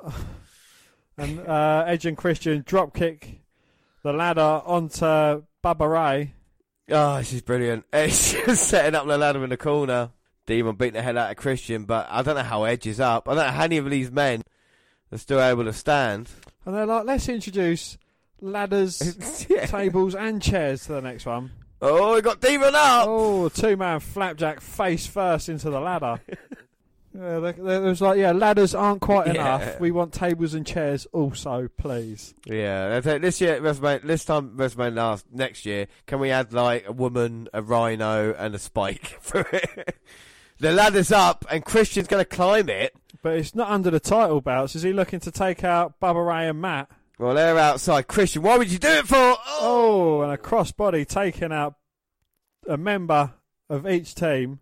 Well, Christian sacrificed himself right onto those wafer thin mats, Dan. James, just how thin are they? They're not too bad, actually. They look a bit more padded than they were in the Shawn Michaels match earlier. Going around, so yeah. But still, I mean, it's a hell of an impact for Christian. Oh! Spears Jeff off of a ladder. And look at the crowd now, eh? You like that? They're like, well, how can we top that? Well, next time, Jeff, if you hang off the ring that the belts are on and I spear you from a ladder. Oh, my word. Jeff was halfway up the ladder. And he gets taken out by Edge. Gosh. Sent him to hell. Now, Edge, surely... Don't call me Shirley. He's going up to get the tag team title belts. No, Matt Hardy's up. Oh, Matt's got Edge. Like a razor's edge. Oh, sit out Razor's Edge this time though, and plants Edge head first into the canvas. Oh, Wily my God. Coyote Cam catches the spear that Edge delivered to Jeff. And they was close to hitting that fucking ladder. There were. There's fine margins here to end your career. Oh! Devon throws Matt on Edge, on Jeff Hardy. Yeah. Sorry, I'm turning to JR here. Devon's still somehow climbing the ladder. Christian just throws a ladder at Devon. And that bum Devon convulsing there. There's sometimes to do that, and there's, not every time. I know, but you got to love him. And now Bubba's setting up a ladder right next to Christian. Dual ladders. Oh, was he Charlie Horse's Christian? Well, I suppose anything to stop him climbing, and he sets up a third ladder. I don't think we need 3 ladders set up, but I don't think Bubba's looking to climb. I think he's looking to hurt. Yeah, and look to get the tag team titles. He's got Christian. Are we going to see a Bubba cutter? No. Oh, a Bubba cutter from halfway up the top of the ladder. And now the fans are certainly invested in this. Christian has taken 2 sick bumps here. And now the Hardys are in. Rearranging some furniture. Christian's just like, let me go on the outside. Go on, there you go. Have a little bit of rest, Christian. You deserve it. So, yeah, not so brutal next time. Yeah. And look at Bubba nearly breaking the neck of Christian. Oh, my God. I mean, how can you fall? I'm not sounding like J.I., but how can you fall off a ladder like that and be like, no, it doesn't hurt? I mean, these are not superheroes. These are normal beings. You carry on with that for Matt and Jeff. Oh. And Matt splashes onto Bubba Ray. Matt drops a leg onto Bubba Ray. Jeff splashes him. And Christian's back in the ring. And he sends Jeff Hardy flying down the entrance ramp. It's like 9 times out of 10 when you get a ladder match nowadays, they're laying outside for ages, but Christian's up as if he's not been hurt. This is sickening. We just saw the Hardys as a team take a bump, and now Edge and Christian look to be back into control. Well, Devon's looking to climb a ladder in the corner. There is no need for you to do that, Devon. You're in the wrong part of town here. But now Edge setting up a ladder to help. I was trying to work out who gets off the lightest, but I don't think anyone does. No, they're going to help. Devon's going to get a superplex from Edge and Christian. And he's flapping about like a fish out of water. Because I would say Bubba over Devon, but what I've seen Devon take is worse than Bubba so far. Yeah. I would say Jeff over Matt, but then again, Matt's taken fucking punishment when he came off backwards at TLC as well. Yeah. And Christian takes loads of fucking punishment. I think Edge dishes out more punishment than he gets. Yeah. I think Edge is the only one that takes the least amount, but even the punishment he takes. But then Edge is the one that retires first. Yeah, I know, that fucked up. Just shows you. But anyway, there's going to be more punishment to come. We assure you. Off the apron. As Matt, Jeff, Edge and Christian all climb either side of a ladder. Fucking hell. Fighting their way to the top. They're all clamouring for all the tag team titles. And Christian and Matt, Jeff. A face buster and a side Russian leg sweep from either side of the ladders. Fucking hell. My God. The crowd now standing ovation, rightly so. Bubba's the only one compass mentos. Can he climb up to the top and win the titles? Nope, he wants to dish out more punishment. Oh, you hear the tables chant. But at the moment, there's 3 ladders getting set up and all 3 teams climbing the ladders to success. Who's going to get that? Bubba fighting with Edge. All 3 teams. Here comes Christian. Well, Devon's just thrown the ladder that Jeff and Christian was on, and they've gone over the top rope. Bubba Ray's gone now, and he's just pushed the 2 ladders. One that Matt and Edge was on, and they've just crushed himself on the top rope. I think Devon got off quite lightly there. Jeff and Christian went off the side. They went past the wafer thin mat and just hit the entranceway, which is a sheet of concrete. Look where they landed there. It's a sheet of carpet over concrete. Exactly. And Edge got crutched up with Matt, and now it's just the Dudleys left alone in the ring. Can they climb to win? Dudleys have certainly got their fans here. I mean, the same fans that was cheering for them just a month ago. And now the ladder, oh my God, they're not even setting them up. They're going to use Christian's them as weapons. Back in. Poor fucking Christian. Oh, he's walking into a ladder toe. Oh! Right, Christian wins the award for most punishment taken in this match at the moment. Does he win the Johnny Gargano, yeah. Award for most punishment in a match? Oh, looking for a 3D on Edge. Oh. And that is not good there. Cheers, JR. And now Bubba and Devon. He's got that mad look in his eyes. Bubba Ray's eyes are glazed over, and it's not from eating donuts. No, they're going to get the tables. So we've seen ladders and now tables are rolled. Jeff Hardy's still in pain on the outside. Well, he might have broke his wrist. Christian has just been squashed after coming off the side there. And now Bubba's setting up the ladder. Very precariously. Now they've got the table. Construction site. They're building something here. Well, they've got the table set up on top of the ladders. I would not like to be the poor bastard that goes through that, I'll tell you. No, but that's quite a snug little fit there. That's all right. But Bubba and Devon, of course, Devon's scared of heights. They're going to go get the tag team titles now, but Matt's up. And Jeff's up as well. They've got a Dudley each. I don't know how Jeff Hardy is still standing. Don't know how any of these guys are still standing. Christian's not. Why? No, Christian deserves a rest. And then they got another. Well, they've got two more tables there. Well, James, they've got some sadistic minds, and that's what I like about them. Well, at this point, I remember watching this WrestleMania live. I had never seen anything like this. I hadn't watched a lot of ECW, where most of this stuff came from. But at the time in WWE, at WrestleMania, it'd be hard to this even happen now because it stills the show. And to take that spotlight away from the main event superstar. They were obviously told to go out here and just do what they wanted, And what they gave us is just incredible performances. And this is why they're three of the greatest teams of all time. That's why the Dudleys are so good, Yeah, most definitely. And, it's weird now because they prefer to focus on the likes of Roman Reigns and Brock Lesnar. It's like nothing against them, but there are other divisions in WWE, like they like to focus on the women's revolution, but that still gets overshadowed whenever Lesnar's on the show, or and so much. But hang on a minute, Devon's just gone off a ladder, looking to take Jeff out, but Jeff moved out the way. But Bubba Ray's just powerbombed Matt through a table while he was stood on the announce table. So Jeff managed to avoid the contact Devon went through, and then Bubba's just crushed Matt Hardy. But exactly that, like you're saying before the tables happened.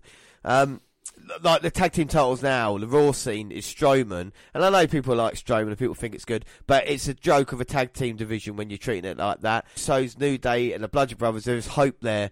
I said this last week. The three teams. Well, there's rumours it's going to be turned into a ladder match. Rumour has it. If it is, let them go out there and give them a fucking performance, because these three teams deserve a chance. And in a weird way, the Usos, New Day, and Bludgeons, not similar here, but there's potential. So let it go, let it grow. Let it go. Jeff's on the barricade running. Oh!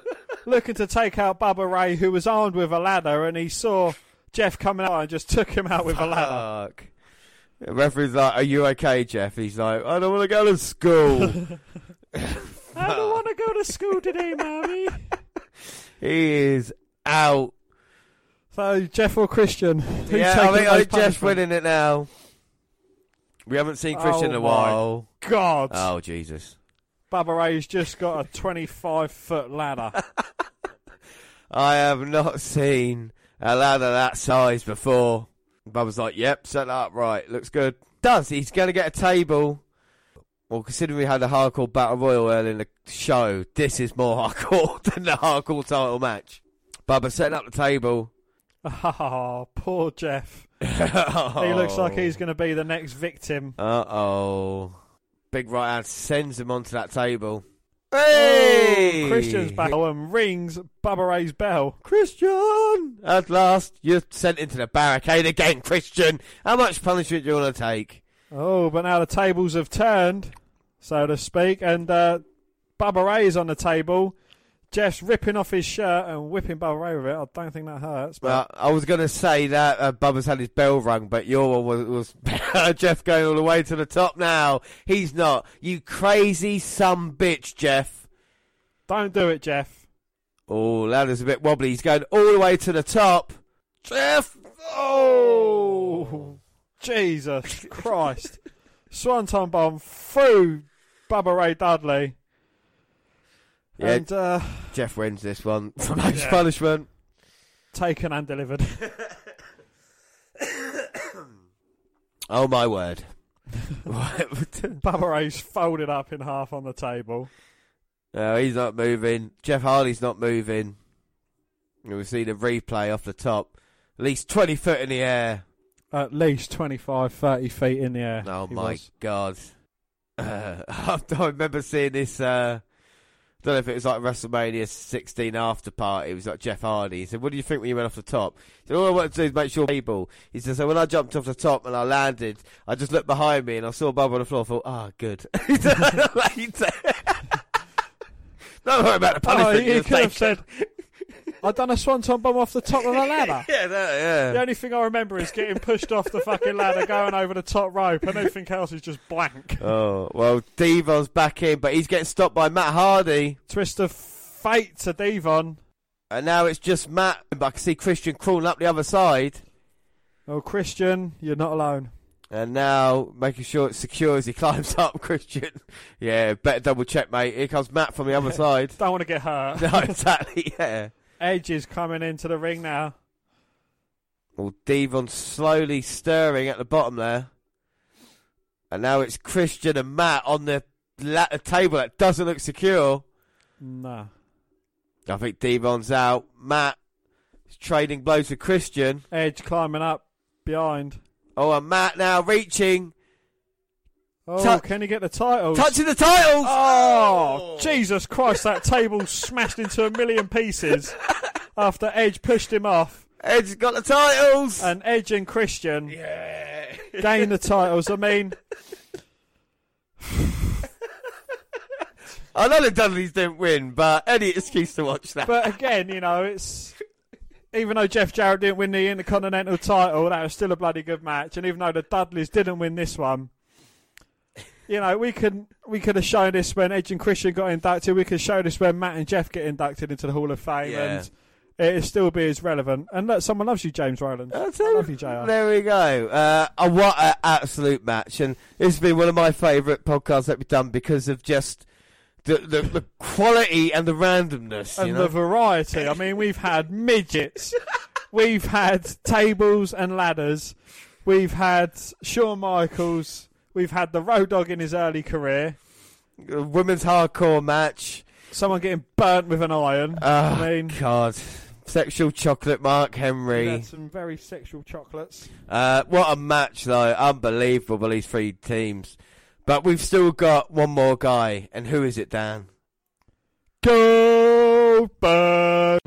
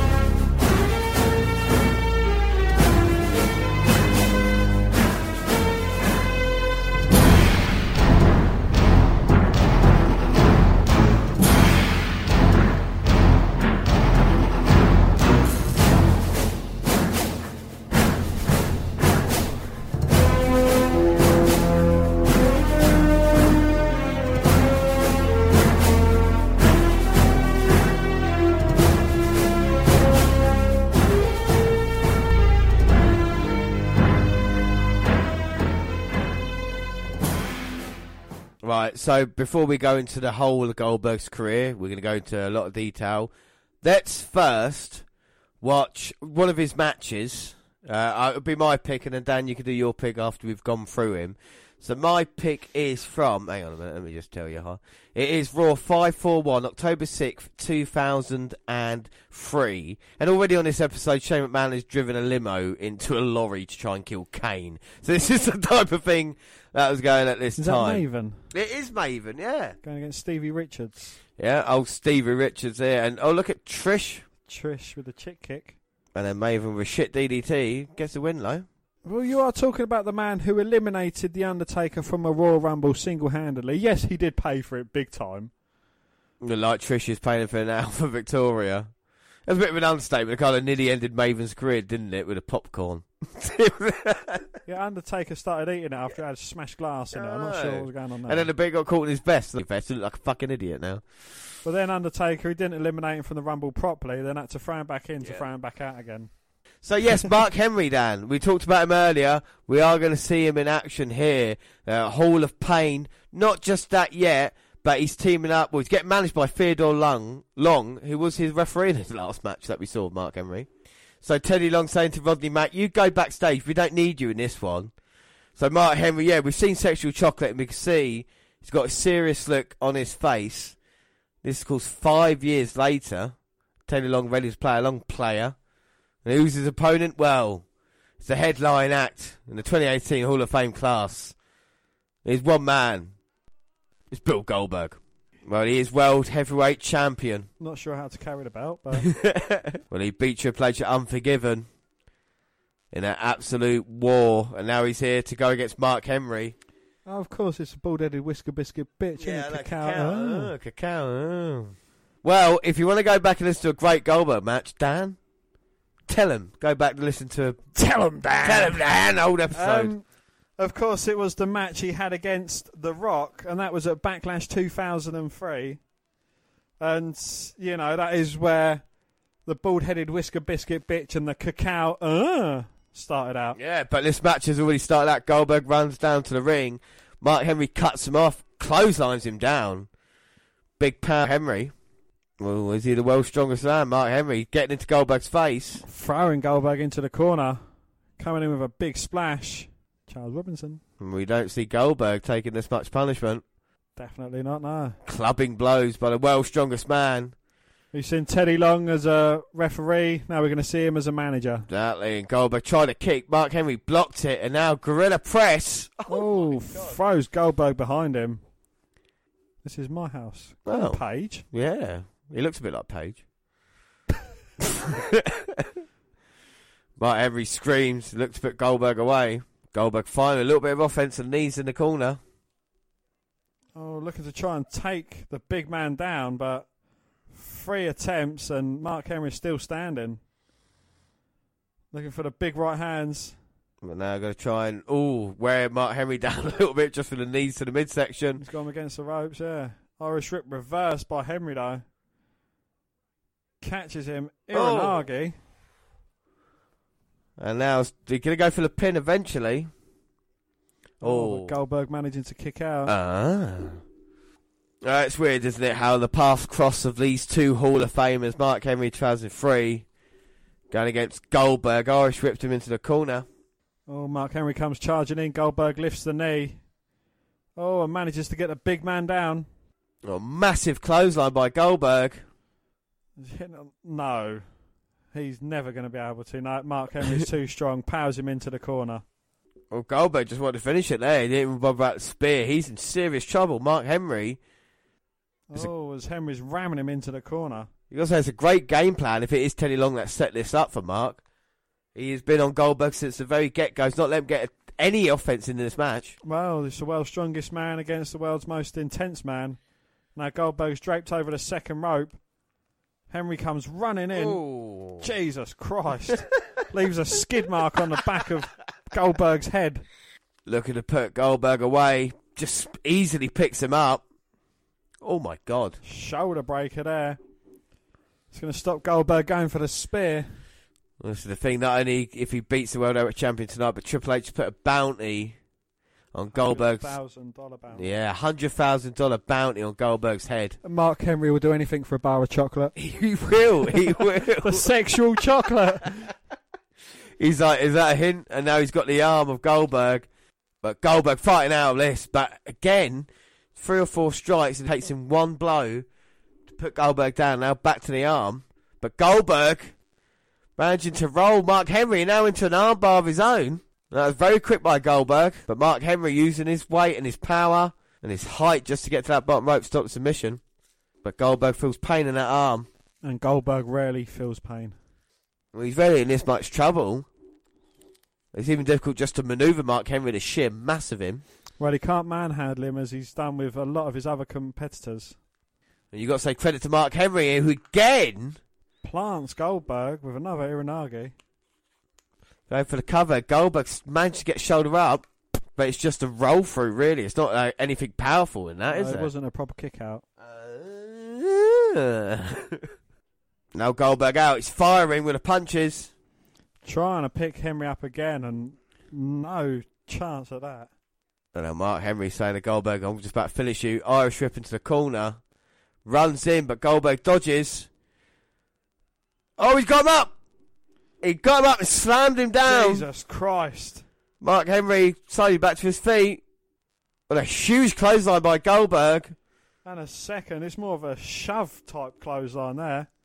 He's using his full power. Now what's he setting up for? He's looking for his spear. Oh no, Rodney Mack. Rodney Mack with a chair to the back of Bill Goldberg. Well, this is an assault, and now Rodney Mack. Henry comes charging in. HBK comes to save the day, though. Super kick to Mack. And he's got a super kick. To Mark. Oh, he wasn't as successful. Michaels again shows up low. Gets caught with a bear hug by Mark Henry. Oh! And Goldberg accidentally spears Michaels. Well, was it an accident? He's not. He's over it, and he's got Mark Henry. No. Surely not. Don't call me Shirley. Goldberg can't. Jacks him up, hammers him down. Well, there's no match, Goldberg. It's over and done with. It's an instant reaction for Goldberg. Jackhammer into the cover. Wow. So Goldberg ran through Shawn Michaels, took down Mark Henry. Looks as dominant as ever. Dan, what do you think of that? I think Mark Henry looked quite good there. I think that was a better match for Mark Henry than the last match we had of Mark Henry. You know, it's... Mark Henry looked great. Goldberg, managing to overcome it. He looked set for the victory if it wasn't for Rodney Mack coming in and hitting him with the chair. But, it was a bloody good match. Yeah, I mean, for Goldberg... At least we saw a spear and a jackhammer. Do you know what I mean? I mean, that's the important thing. Yes, even though the spear was on Michaels and the jackhammer was on Mark Henry. Still good. So let's have a proper look at the life and times of William Goldberg. Well, William Scott Goldberg, born December 27th, 1966, was born and raised in Tulsa, Oklahoma, where he had a bar mitzvah at Temple, Israel, and graduated from Tulsa Edison High School. He acquired a love for football early in life and was a bouncer at age 16. Goldberg's mother, Ethel, is a classical violinist, while his father, Jed, who attended Harvard University, was an obstetrician, was a gynecologist. They divorced and Jed died in late 2006. Ethel also breeds flowers and created an award-winning hybrid orchid, which she named after Goldberg. Actually, true story, that's called the jackhammer. Yeah, there we go. His brother Michael is the owner of a music club in Aspen, Colorado. Goldberg is proud of his Jewish heritage and refused to hide it in the wrestling world, including refusing to wrestle on Yom Kippur. Yeah, Yom Kippur was a WWE wrestler back in 98. His Romanian great-grandfather, Marcel, emigrated from Bucharest and came to the US through Ellis Island. His other great-grandfather, Willie Goldberg. Willie Goldberg, Russian immigrant. Sounds like a spy. Nah. Well, Goldberg earned you have foiled the city, Oliver. Goldberg earned a scholarship to play for the University of Georgia Bulldogs football team, where he served as a defensive. He was taken by the Los Angeles Rams in the 11th round with the 302nd overall section in the 1990 NFL draft. Well, he played for the LA Rams in the 1990 NFL season, followed by a stint with the CFL Sacramento Gold Miners and the Atlanta Falcons from 92 to 94. After being cut from the Falcons in 95, he was selected by the new expansion team, the Carolina Panthers, in the 95 NFL expansion draft with the team. He was the first player to have been cut by the Panthers. Well, Goldberg's NFL career ended when he tore his lower abdomen off his pelvis. Ouch. He had hopes of returning to the league after rehabilitation, but due to his lack of success, was not considered a major asset. Major asset. Goldberg has described playing in the NFL as a mixed emotional experience because, despite reaching the goal simply playing in the NFL, he did not obtain the level of treatment that he desired. So then he decided... Well, he decided to turn his hand and become a wrestler. He started training and had early matches in 96 to 97 with World Championship Wrestling. And during the rehab following his NFL injury, Goldberg began powerlifting and mixed martial arts. He was spotted by Lex Luger and Sting, who urged him to try professional wrestling. Although not a fan of professional wrestling, he saw it as an alternative to his fledgling football career and began training at the WCW power plant. Well, working as Bill Gold, Goldberg made 5 appearances. The first was on a dark match at a Monday Nitro event on June 23rd, 1997, where he defeated Budley Parker. He also faced and defeated Buddy Landell, Saturday Night Dark match, Hugh Morris House Show, Chip Minton, fucking great name, Nitro Dark match, and John Betcher. Oh, come on now. I bet you he was going to win that match. House Show, his 5 appearances in a dark match on July 24th at Saturday Night taping, and a loss to Chad Fortune. Well, we go on to his undefeated streak, 97 to 98. On September the 22nd, 1997 episode of Nitro, Goldberg defeated Hugh Morris in his debut match. Soon afterwards, he began to score quick victories over his fellow WCW wrestlers in the range of 1 to 2 minutes. Goldberg's succession of wins saw him quickly advance up the card, and he was pushed as a singles wrestler. The newcomer captivated fans with his monstrous yet silent charisma, brute strength and agility that saw him vault the ropes, perform high kicks and even the occasional backflip.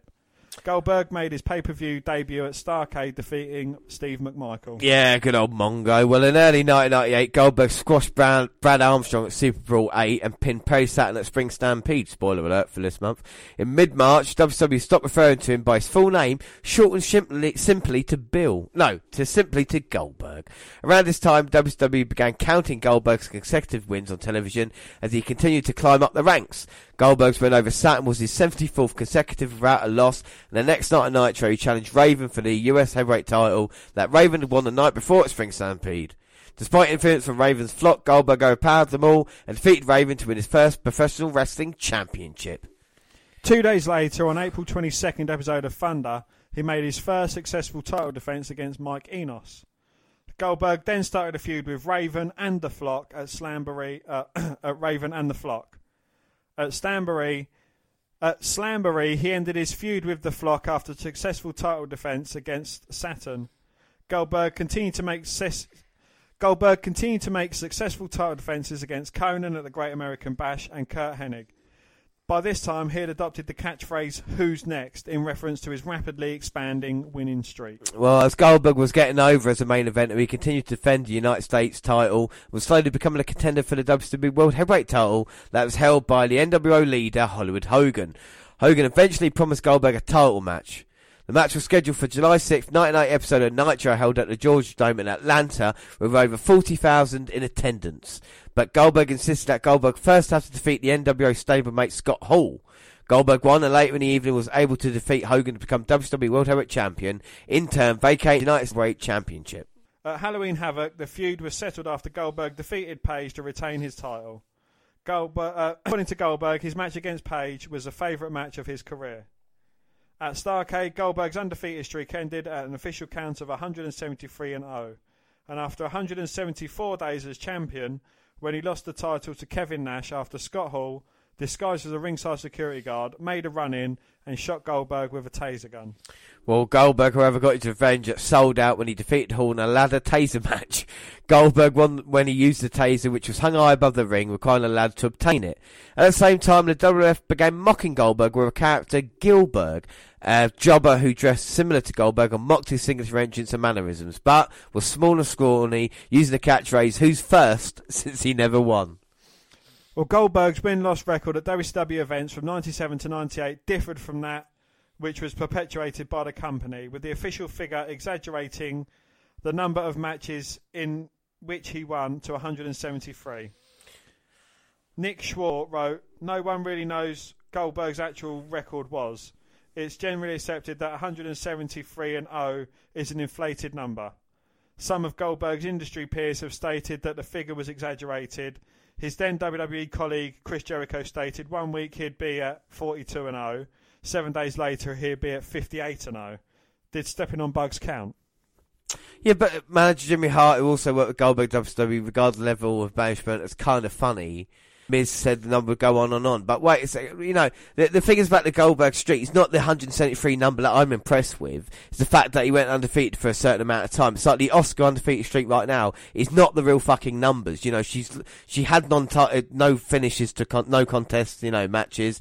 Obviously lost other tag team matches and stuff. It's like, you know, and at WrestleMania when they announced the crowd as 93,000 people at WrestleMania 3 when it was only like 76,000. But it's funny how it seems WWE people have a problem with other companies doing it, and yet when they do it, it kind of gets forgotten about. Indeed, yes. Well, anyway, at Spring Stampede, Goldberg gained his revenge against Nash by defeating him. Then at Slamboree the following month, Goldberg was injured and attacked by Rick and Scott Steiner and took some time off to prepare for his movie debut in the 1993 Universal Soldier: The Return alongside Jean-Claude Van Damme. Began focusing on Sid Vicious, who challenged him to a match to end Sid's winning streak. The two feuded with each other, which culminated in a match at Halloween Havoc for Sid's US Championship. Goldberg defeated Sid via referee stoppage and thus won his second US Heavyweight Championship. Later that night, he answered an open challenge from WCW World Heavyweight Champion Sting and defeated him to win the championship. Well, the next episode of Nitro, JJ Gillen ruled that match had not been sanctioned by WCW and that therefore Goldberg's victory was void. Sting, however, was not given a title back due to his attack on a referee during the event. Yeah, cool, right. And Dillon announced a 32-man tournament for the now vacant title, which included Goldberg. Well, Goldberg wrestled Bret Hart on the same Nitro in the first round of the tournament in a match that also served as the first defence of his newly won US Heavyweight Championship. Sid Vicious managed to interfere in the contest and cost Goldberg the match, thus giving him his second career loss, costing him the title and eliminating from the tournament, which was eventually won by Hart at Mayhem in November. Well, Goldberg continued his rivalry with Vicious and defeated him in an I Quit match at Mayhem to close their feud.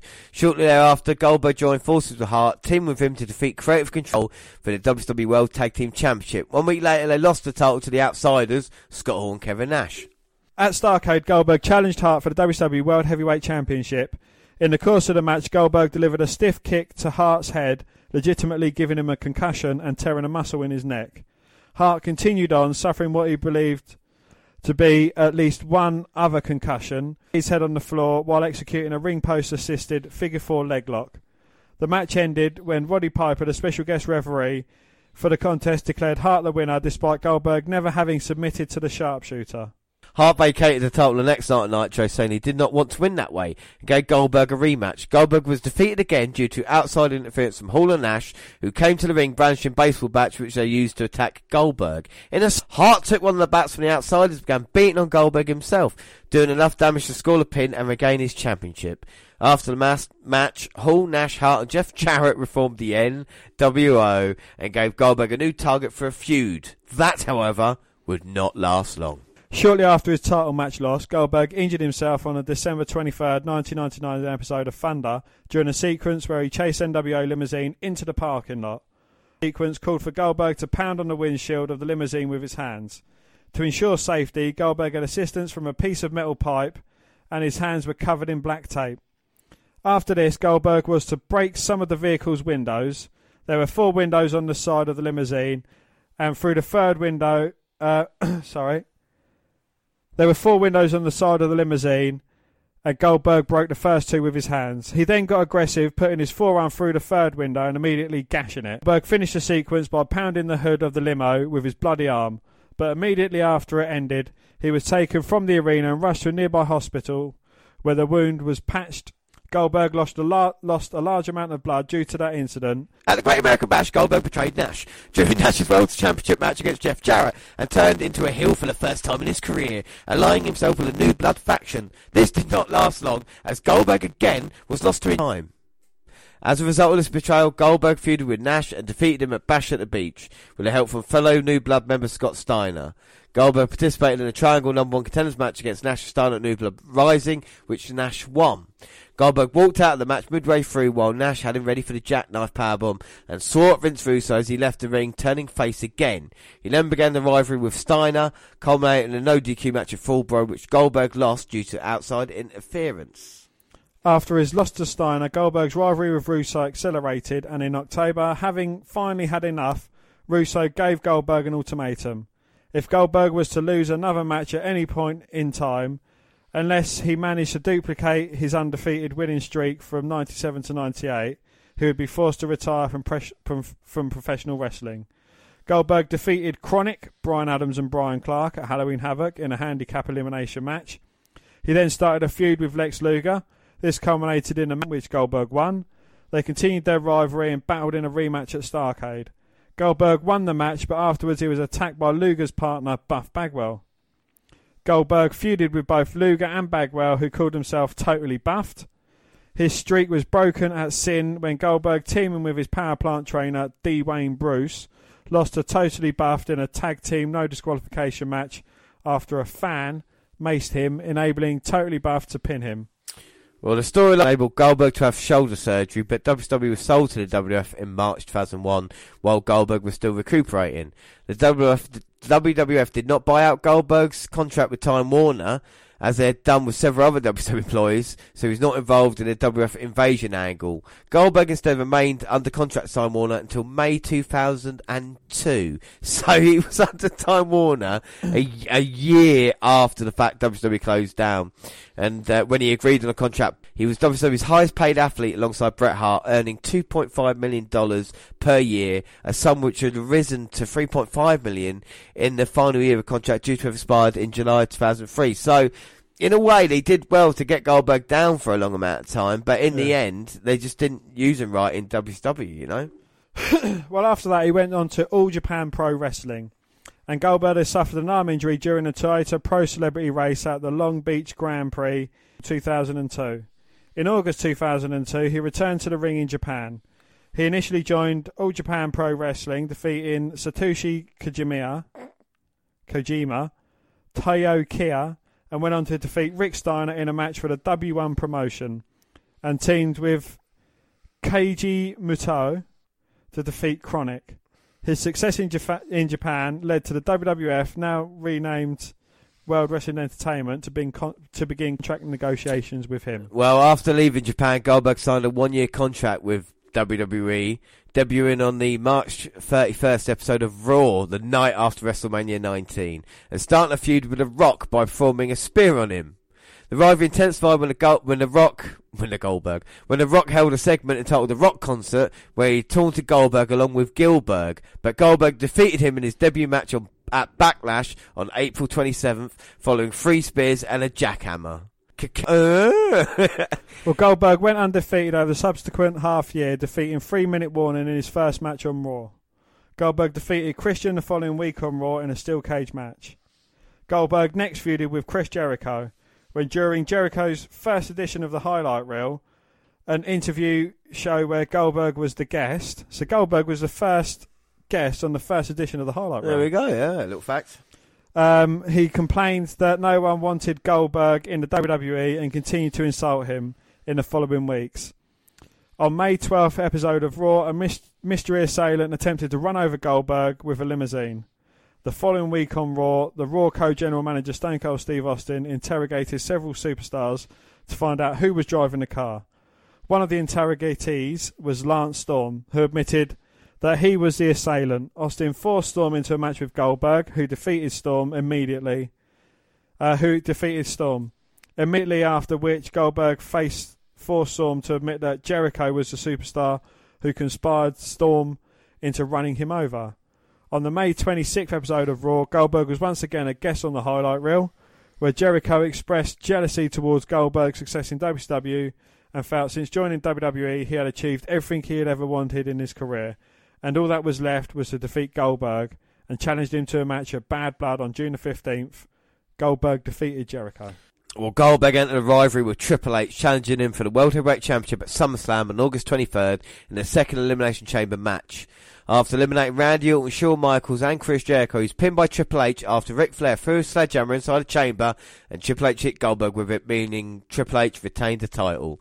Goldberg continued his feud with Triple H and defeated him for the World Heavyweight Championship at Unforgiven on September 21st, after agreeing to put his career on the line. The next night on Raw, Goldberg successfully retained the title against Chris Jericho. Week on Raw, Triple H issued a $100,000 bounty to anybody who could take Goldberg out. Stephen Richards, Mark Henry, La Resistance and Tommy Dreamer all attempted to collect the bounty, but they were unsuccessful. On the October 20th episode of Raw, Batista collected the bounty after he interfered in Goldberg's title defense against Shawn Michaels and attacked Goldberg, placing a folding chair around Goldberg's ankle and jumping off the middle rope onto the chair, shattering his ankle.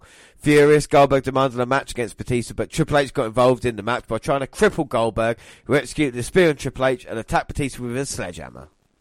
At Survivor Series on November 16th, Goldberg retained the title against Triple H, despite interference from Evolution.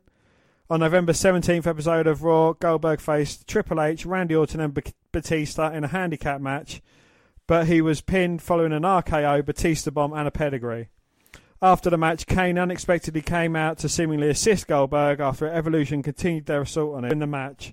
After scaring off Evolution, he turned on Goldberg and executed a chokeslam on him.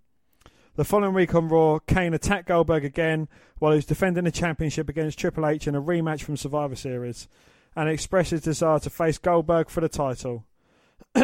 Raw General Manager Eric Bischoff scheduled Goldberg to defend the championship against both Kane and Triple H in a triple threat match at Armageddon. Goldberg teamed with Shawn Michaels and Rob Van Dam to face Kane, Batista and Orton in a 6-man tag team match. On the December 8th edition of Raw, Goldberg faced Kane in a lumberjack match, which ended in a disqualification when Evolution and Mark Henry entered the ring and assaulted Goldberg. At Armageddon on December 14th, Goldberg lost the title when Triple H pinned him after interference from Evolution and a chokeslam from Kane, thus ending his reign at 84 days. Well, Survivor Series also marked the first time Goldberg met the WWE Champion Brock Lesnar by interrupting after the latter remarked that he could beat anyone in the world. The feud escalated at the 2004 Royal Rumble on January 25th when Goldberg was in the midst of dominating the Rumble match. He eliminated Charlie Haas, Billy Gunn and Nunzio as the 30th entrant until Lesnar interfered in the match and executed an F5 on Goldberg.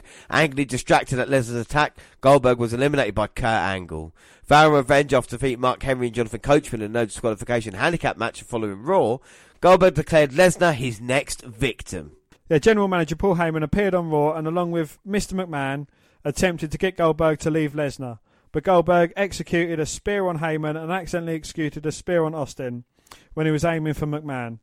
Goldberg attended No Way Out as a fan, confronting Lesnar at the event, and after several insults by Lesnar, entered the ring and countered an F5 from Lesnar with a jackhammer before being detained and escorted out of the arena by security guards. During the main event match between Lesnar and Eddie Guerrero on February the 15th, Goldberg re-emerged from the crowd and cost Lesnar the title.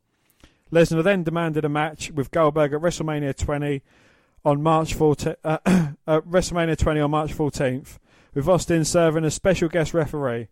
Fans knew this would be the final WWE match for both Goldberg and Lesnar, thus gave largely negative reactions throughout the performance. Goldberg won the match, causing Lesnar to show Austin the middle finger, but instead he received a Stone Cold Stunner in return. As Goldberg celebrated his victory with Austin, he also received the Stone Cold Stunner. And that was it for Goldberg. He weren't happy with WWE, so he left. And we didn't hear a lot about him, but then Goldberg made his return to professional wrestling on June 7th, 2015 at the Legends of Wrestling show at Citi Field in New York. While he was not scheduled to wrestle at the event, Goldberg came to the aid of RVD after his match with Scott Steiner. He performed a spear on Steiner and a jackhammer on Doc Gallows. And then on January 23rd, 2016, Goldberg made a second return for the Legends of Wrestling event in Miami, where he delivered another spear to Steiner after his match with Chavo Guerrero. And then he returned to the WWE and he began another feud with Brock Lesnar. On May 31st, 2016, Goldberg was announced as a pre-order bonus for the WWE 2K17 video game. Throughout the summer, Goldberg and WWE 2K17 cover star and former rival Brock Lesnar traded insults with each other through social media and WWE 2K events such as Gamescom. Goldberg would also appear at a WWE 2K SummerSlam event the weekend before the pay-per-view took place, fueling speculation that he would be appearing at the event to confront Lesnar. Goldberg then appeared on October the 3rd episode of SportsCenter, where he contemplated a return to WWE. This led to Paul Heyman challenging Goldberg to face Lesnar on the October 10th episode of Raw, with Heyman stating that Goldberg was the one blemish on Lesnar's WWE career, as Goldberg had defeated Lesnar at WrestleMania 20 in 2004. Well, the following week on Raw, Goldberg returned to WWE for the first time in 12 years, accepting Heyman's challenge and signalling that Lesnar would be next and last. On the October 24th episode of Raw, Lesnar returned with Heyman, who insulted Goldberg. It was then announced that their match would take place at Survivor Series. On October 31st episode of Raw, Goldberg returned to address Lesnar's comments from the previous week, only to be interrupted by Heyman, who teased that Lesnar was there, but Rusev came out instead. Goldberg executed a jackhammer on Rusev and a spear on Heyman. On the final Raw before Survivor Series, Goldberg and Lesnar had a face-off, resulting in a brawl with security. At Survivor Series on November the 20th, Goldberg defeated Lesnar in 1 minute and 26 seconds. The next night on Raw, Goldberg celebrated his victory over Lesnar and declared himself the first participant in the 2017 Royal Rumble match. The following week on Raw Survivor Series match, stating that he had underestimated Goldberg and that the match was a humiliation and embarrassment for him and Lesnar, who would also be in the Royal Rumble match, and he had something to prove. Goldberg returned on the January 2nd 2017 episode of Raw, where he confronted Chris Jericho and Universal Champ Kevin Owens, stating he would win the Rumble match and challenge for the Universal Championship at WrestleMania 33. Roman Reigns and Braun Strowman then came out to announce their intentions at the Royal Rumble, and after a stare down, Goldberg and Reigns performed a double spear on Strowman. Once more, the January 23rd episode of Raw, where he was confronted by Lesnar and The Undertaker. During the Royal Rumble match on January 29th, Goldberg entered at number 28 and eliminated Lesnar following a brief confrontation and spear, as well as eliminated both Rusev and Luke Harper before being eliminated by The Undertaker. Lesnar then appeared on the following night's episode of Raw and challenged Goldberg to one final match at WrestleMania 33. Goldberg went on to accept Lesnar's challenge on the February 6th episode of Raw, whilst interrupting Kevin Owens and Chris Jericho in the process. Goldberg would challenge Owens to a Universal Championship match at Fastlane, with Jericho accepted on Owens' behalf, and the match was made official later that night. On the February 27th episode of Raw, Goldberg and Owens had one final confrontation, with Goldberg claiming if he would win the Universal Championship, he would defend it against Lesnar at WrestleMania 33. At Fastlane on March the 5th, after a distraction from Jericho, who Owens turned on during the February 13th episode of Raw, Goldberg defeated Owens to win the Universal Championship. At WrestleMania 33 on April the 2nd, despite performing 4 spears and a jackhammer, Goldberg lost the title to Lesnar in what was his first clean singles loss. Goldberg appeared the following night on Raw Talk, which aired on the WWE Network after the Raw broadcast, to wish fans farewell, but ultimately did not rule out a return in the future. So that is Goldberg's wrestling career, and he's done a lot more. Like we said, the film. Should we just run through the films he's done, to have a laugh, and then we'll go through the TV shows, and then we'll watch one final Goldberg match, and it will be the end. So, 1999, he was Luger in the Jesse Ventura story. He was Romeo in the Universal Soldier, The Return. He was Goldberg in Ready to Rumble 2000. He was Mr. Smith in Looney Tunes Back in Action. In Longest Yard, he was Battle. In The Kid and I, he was Goldberg. Yeah, Santa's Sleigh was Santa Claus. He was William Burke in Half Past Dead 2. Half Past Dead sounds good. Half Past Dead 2. Kill Speed, Big Bad John. He was Sax in Manico. He was Gus in Holly Jingles and Clyde 3D. He was himself in Nine Legends. And Hawk in American Satan. Fucking hell, right. He's been in a lot of stuff. So, The Love Boat, The Next Wave. He was Lou the Pariah Maguire. He was himself in Louis Theroux's Weird Weekends, True Hollywood Story, and The Man Show. Big Guy in Yes Dear. He was an angry bus passenger in Family Guy. He was himself in Arliss and Punked. He was Pain King in Kim Possible. Santa Claus again in Monster Garage. He was in Modern Marvels. He was an inmate in Desperate Housewives. He was the host of the Biker Build-Off and Automaniac. He was a Cupid in Law & Order Special Victims Unit. He was the host of Ballroom. He was himself in Hogan's Celebrity Championship Wrestling. He was himself and a contestant in Are You Smarter Than a Fifth Grader? And he was again himself in A Celebrity Apprentice. He was Nick Mellor, brother to Coach Mellor in the Goldbergs. And you're a big fan of the Goldbergs, aren't you? I do like the Goldbergs. Yeah. Well, you can do the next one. Sorry. He was also himself in the Grand Tour where he went against AJ, Anthony Joshua. And who won? Goldberg. Goldberg won, didn't he? Yeah, yes, he did. Yeah. And then, of course, in The Flash 2018, Big Sir for 2 episodes. So, I mean, Goldberg, for people say he might have a little talent, but, or, not greatest wrestler in the world, but what he had was enough. You know, and the amount of success he's had. So one final match, Dan, what is it for Goldberg? Well, Goldberg challenges DDP for his World Championship Wrestling Heavyweight title. And that is April 19th, 1999, episode of Nitro number 188. So let's do this now. Nah. Goldberg. So what made you such a big fan of Goldberg, Dan? Just his domination when he was in WCW, throughout his early career. His intensity, his no-nonsense approach to matches. He didn't really say much. He wasn't the greatest of talkers, but he didn't need to be. He'd done all his talking in the ring. And, many people refer to him as a WCW rip-off of Austin, but two characters was completely different. I know they was both, fearless. They both came out not caring, but, I think that's where the similarities kind of ended between the two. Yeah, no, they are completely different, aren't they? And even the kind of response and love they got from the fans was different, whereas Austin was a kind of like a everyday type man. Goldberg had that kind of intimidating, like we talked about superheroes earlier, he had that kind of superstar, Superman physique, especially the undefeated streak. You thought, oh, maybe you can't get the job done against Bill Goldberg. But Page, who's been feuding with Goldberg, a few matches, some great Goldberg matches he's had with him over the past couple of years, but world title on the line tonight here on Nitro. So will we see another one of our Hall of Famers losing in a title match? It's... They've not had the best record tonight, have they? Nah. Goldberg coming out as intense as you like, and the fans absolutely loved him, along with myself. He was definitely a big star. He was built like a wrestler. Even his entrance. Everything about him was intimidating. Like I said, walking through the fire, blowing smoke as he comes. It's just a shame they didn't use Goldberg correctly in WCW. It's a shame ego got in the way of a character that could have saved a company, Well, also towards the end of his WCW career as well, as well as what went on into WWE.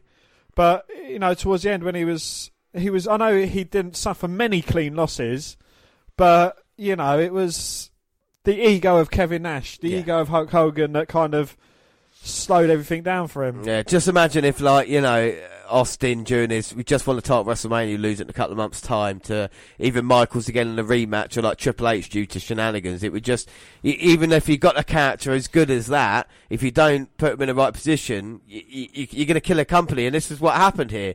You had someone like Goldberg, someone like Page. We talked about this before with the kind of WWE wrestlers that they could have put on a great show, but instead ego got in the way and ruined it all. So how long do you reckon before the NWO kind of get themselves involved in this match, even though it's nothing to do with it? How long is the match? How long have we got left?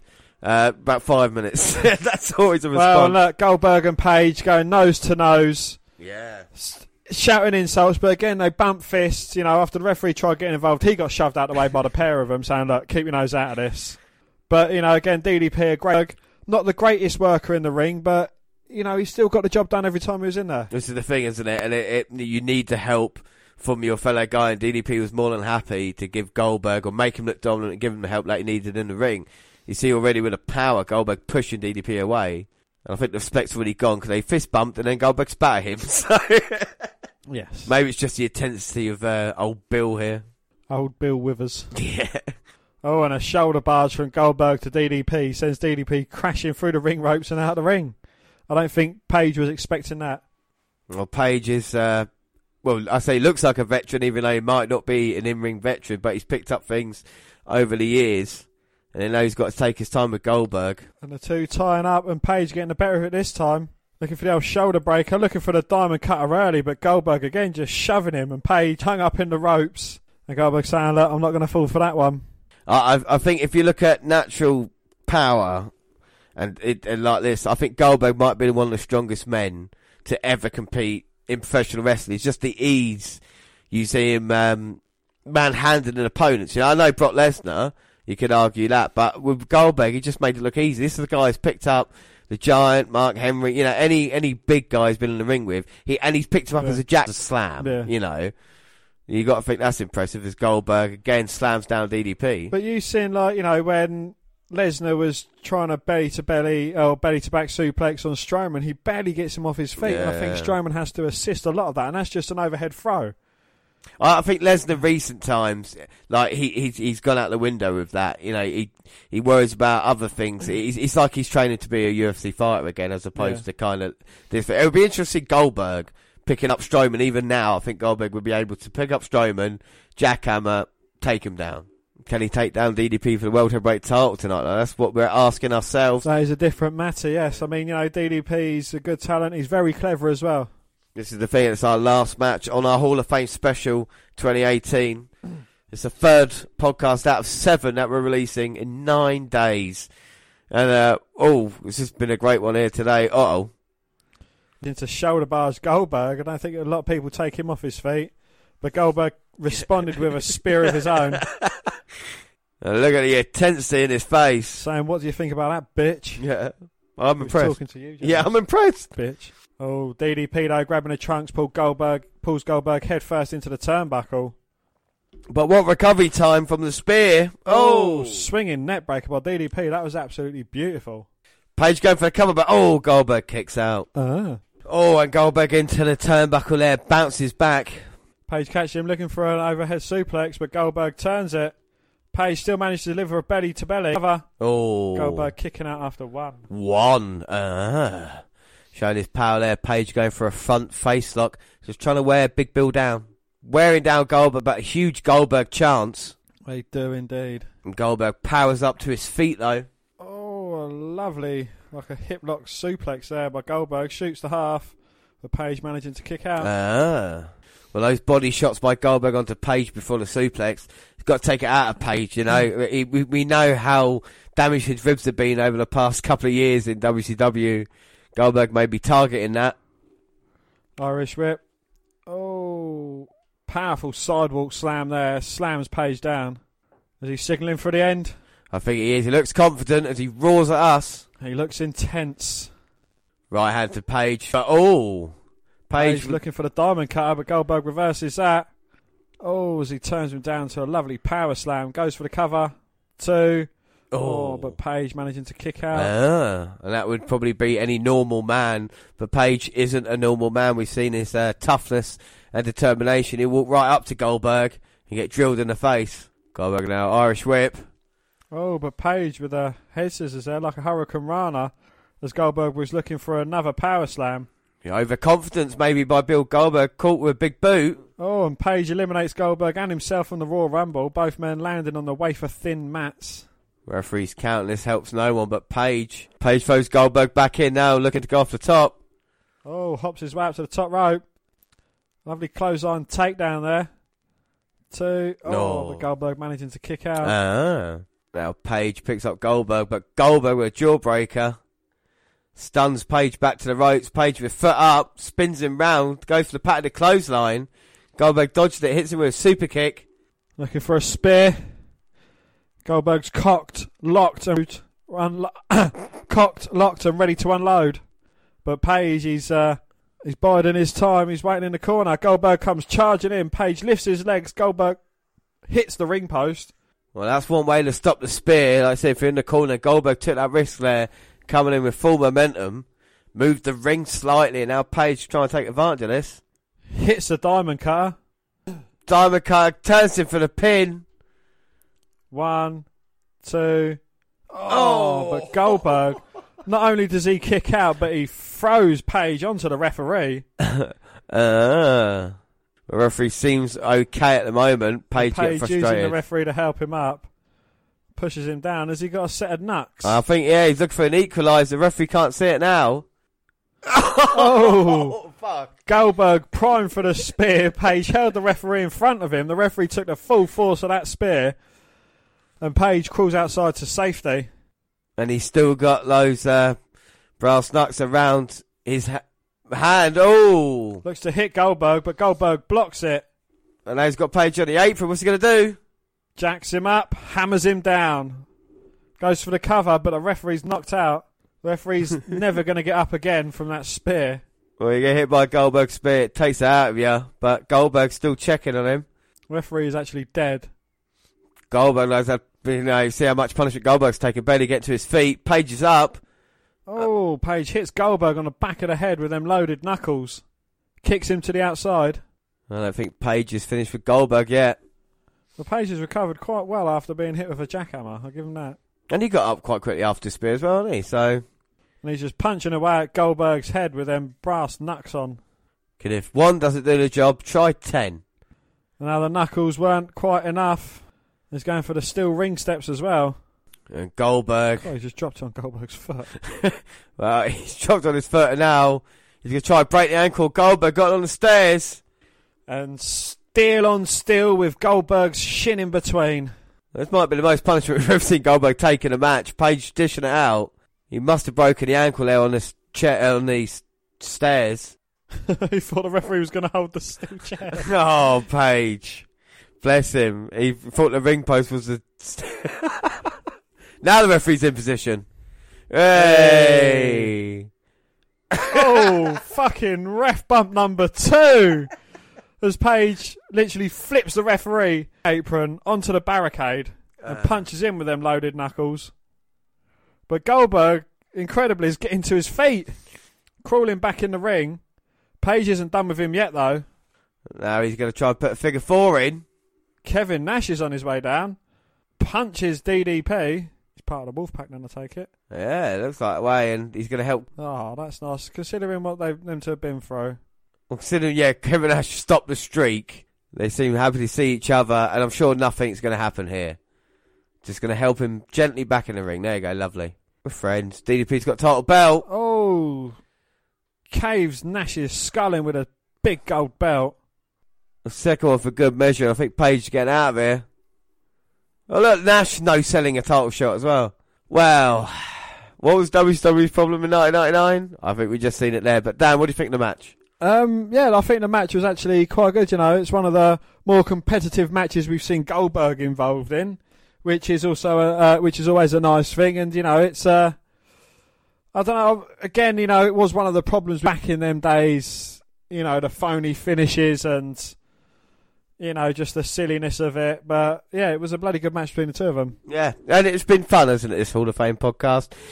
It's been a little longer than we thought it was going to be, but still very enjoyable. We've had the 6 inductees to the Hall of Fame, and we're going to join the Hall of Fame ceremony.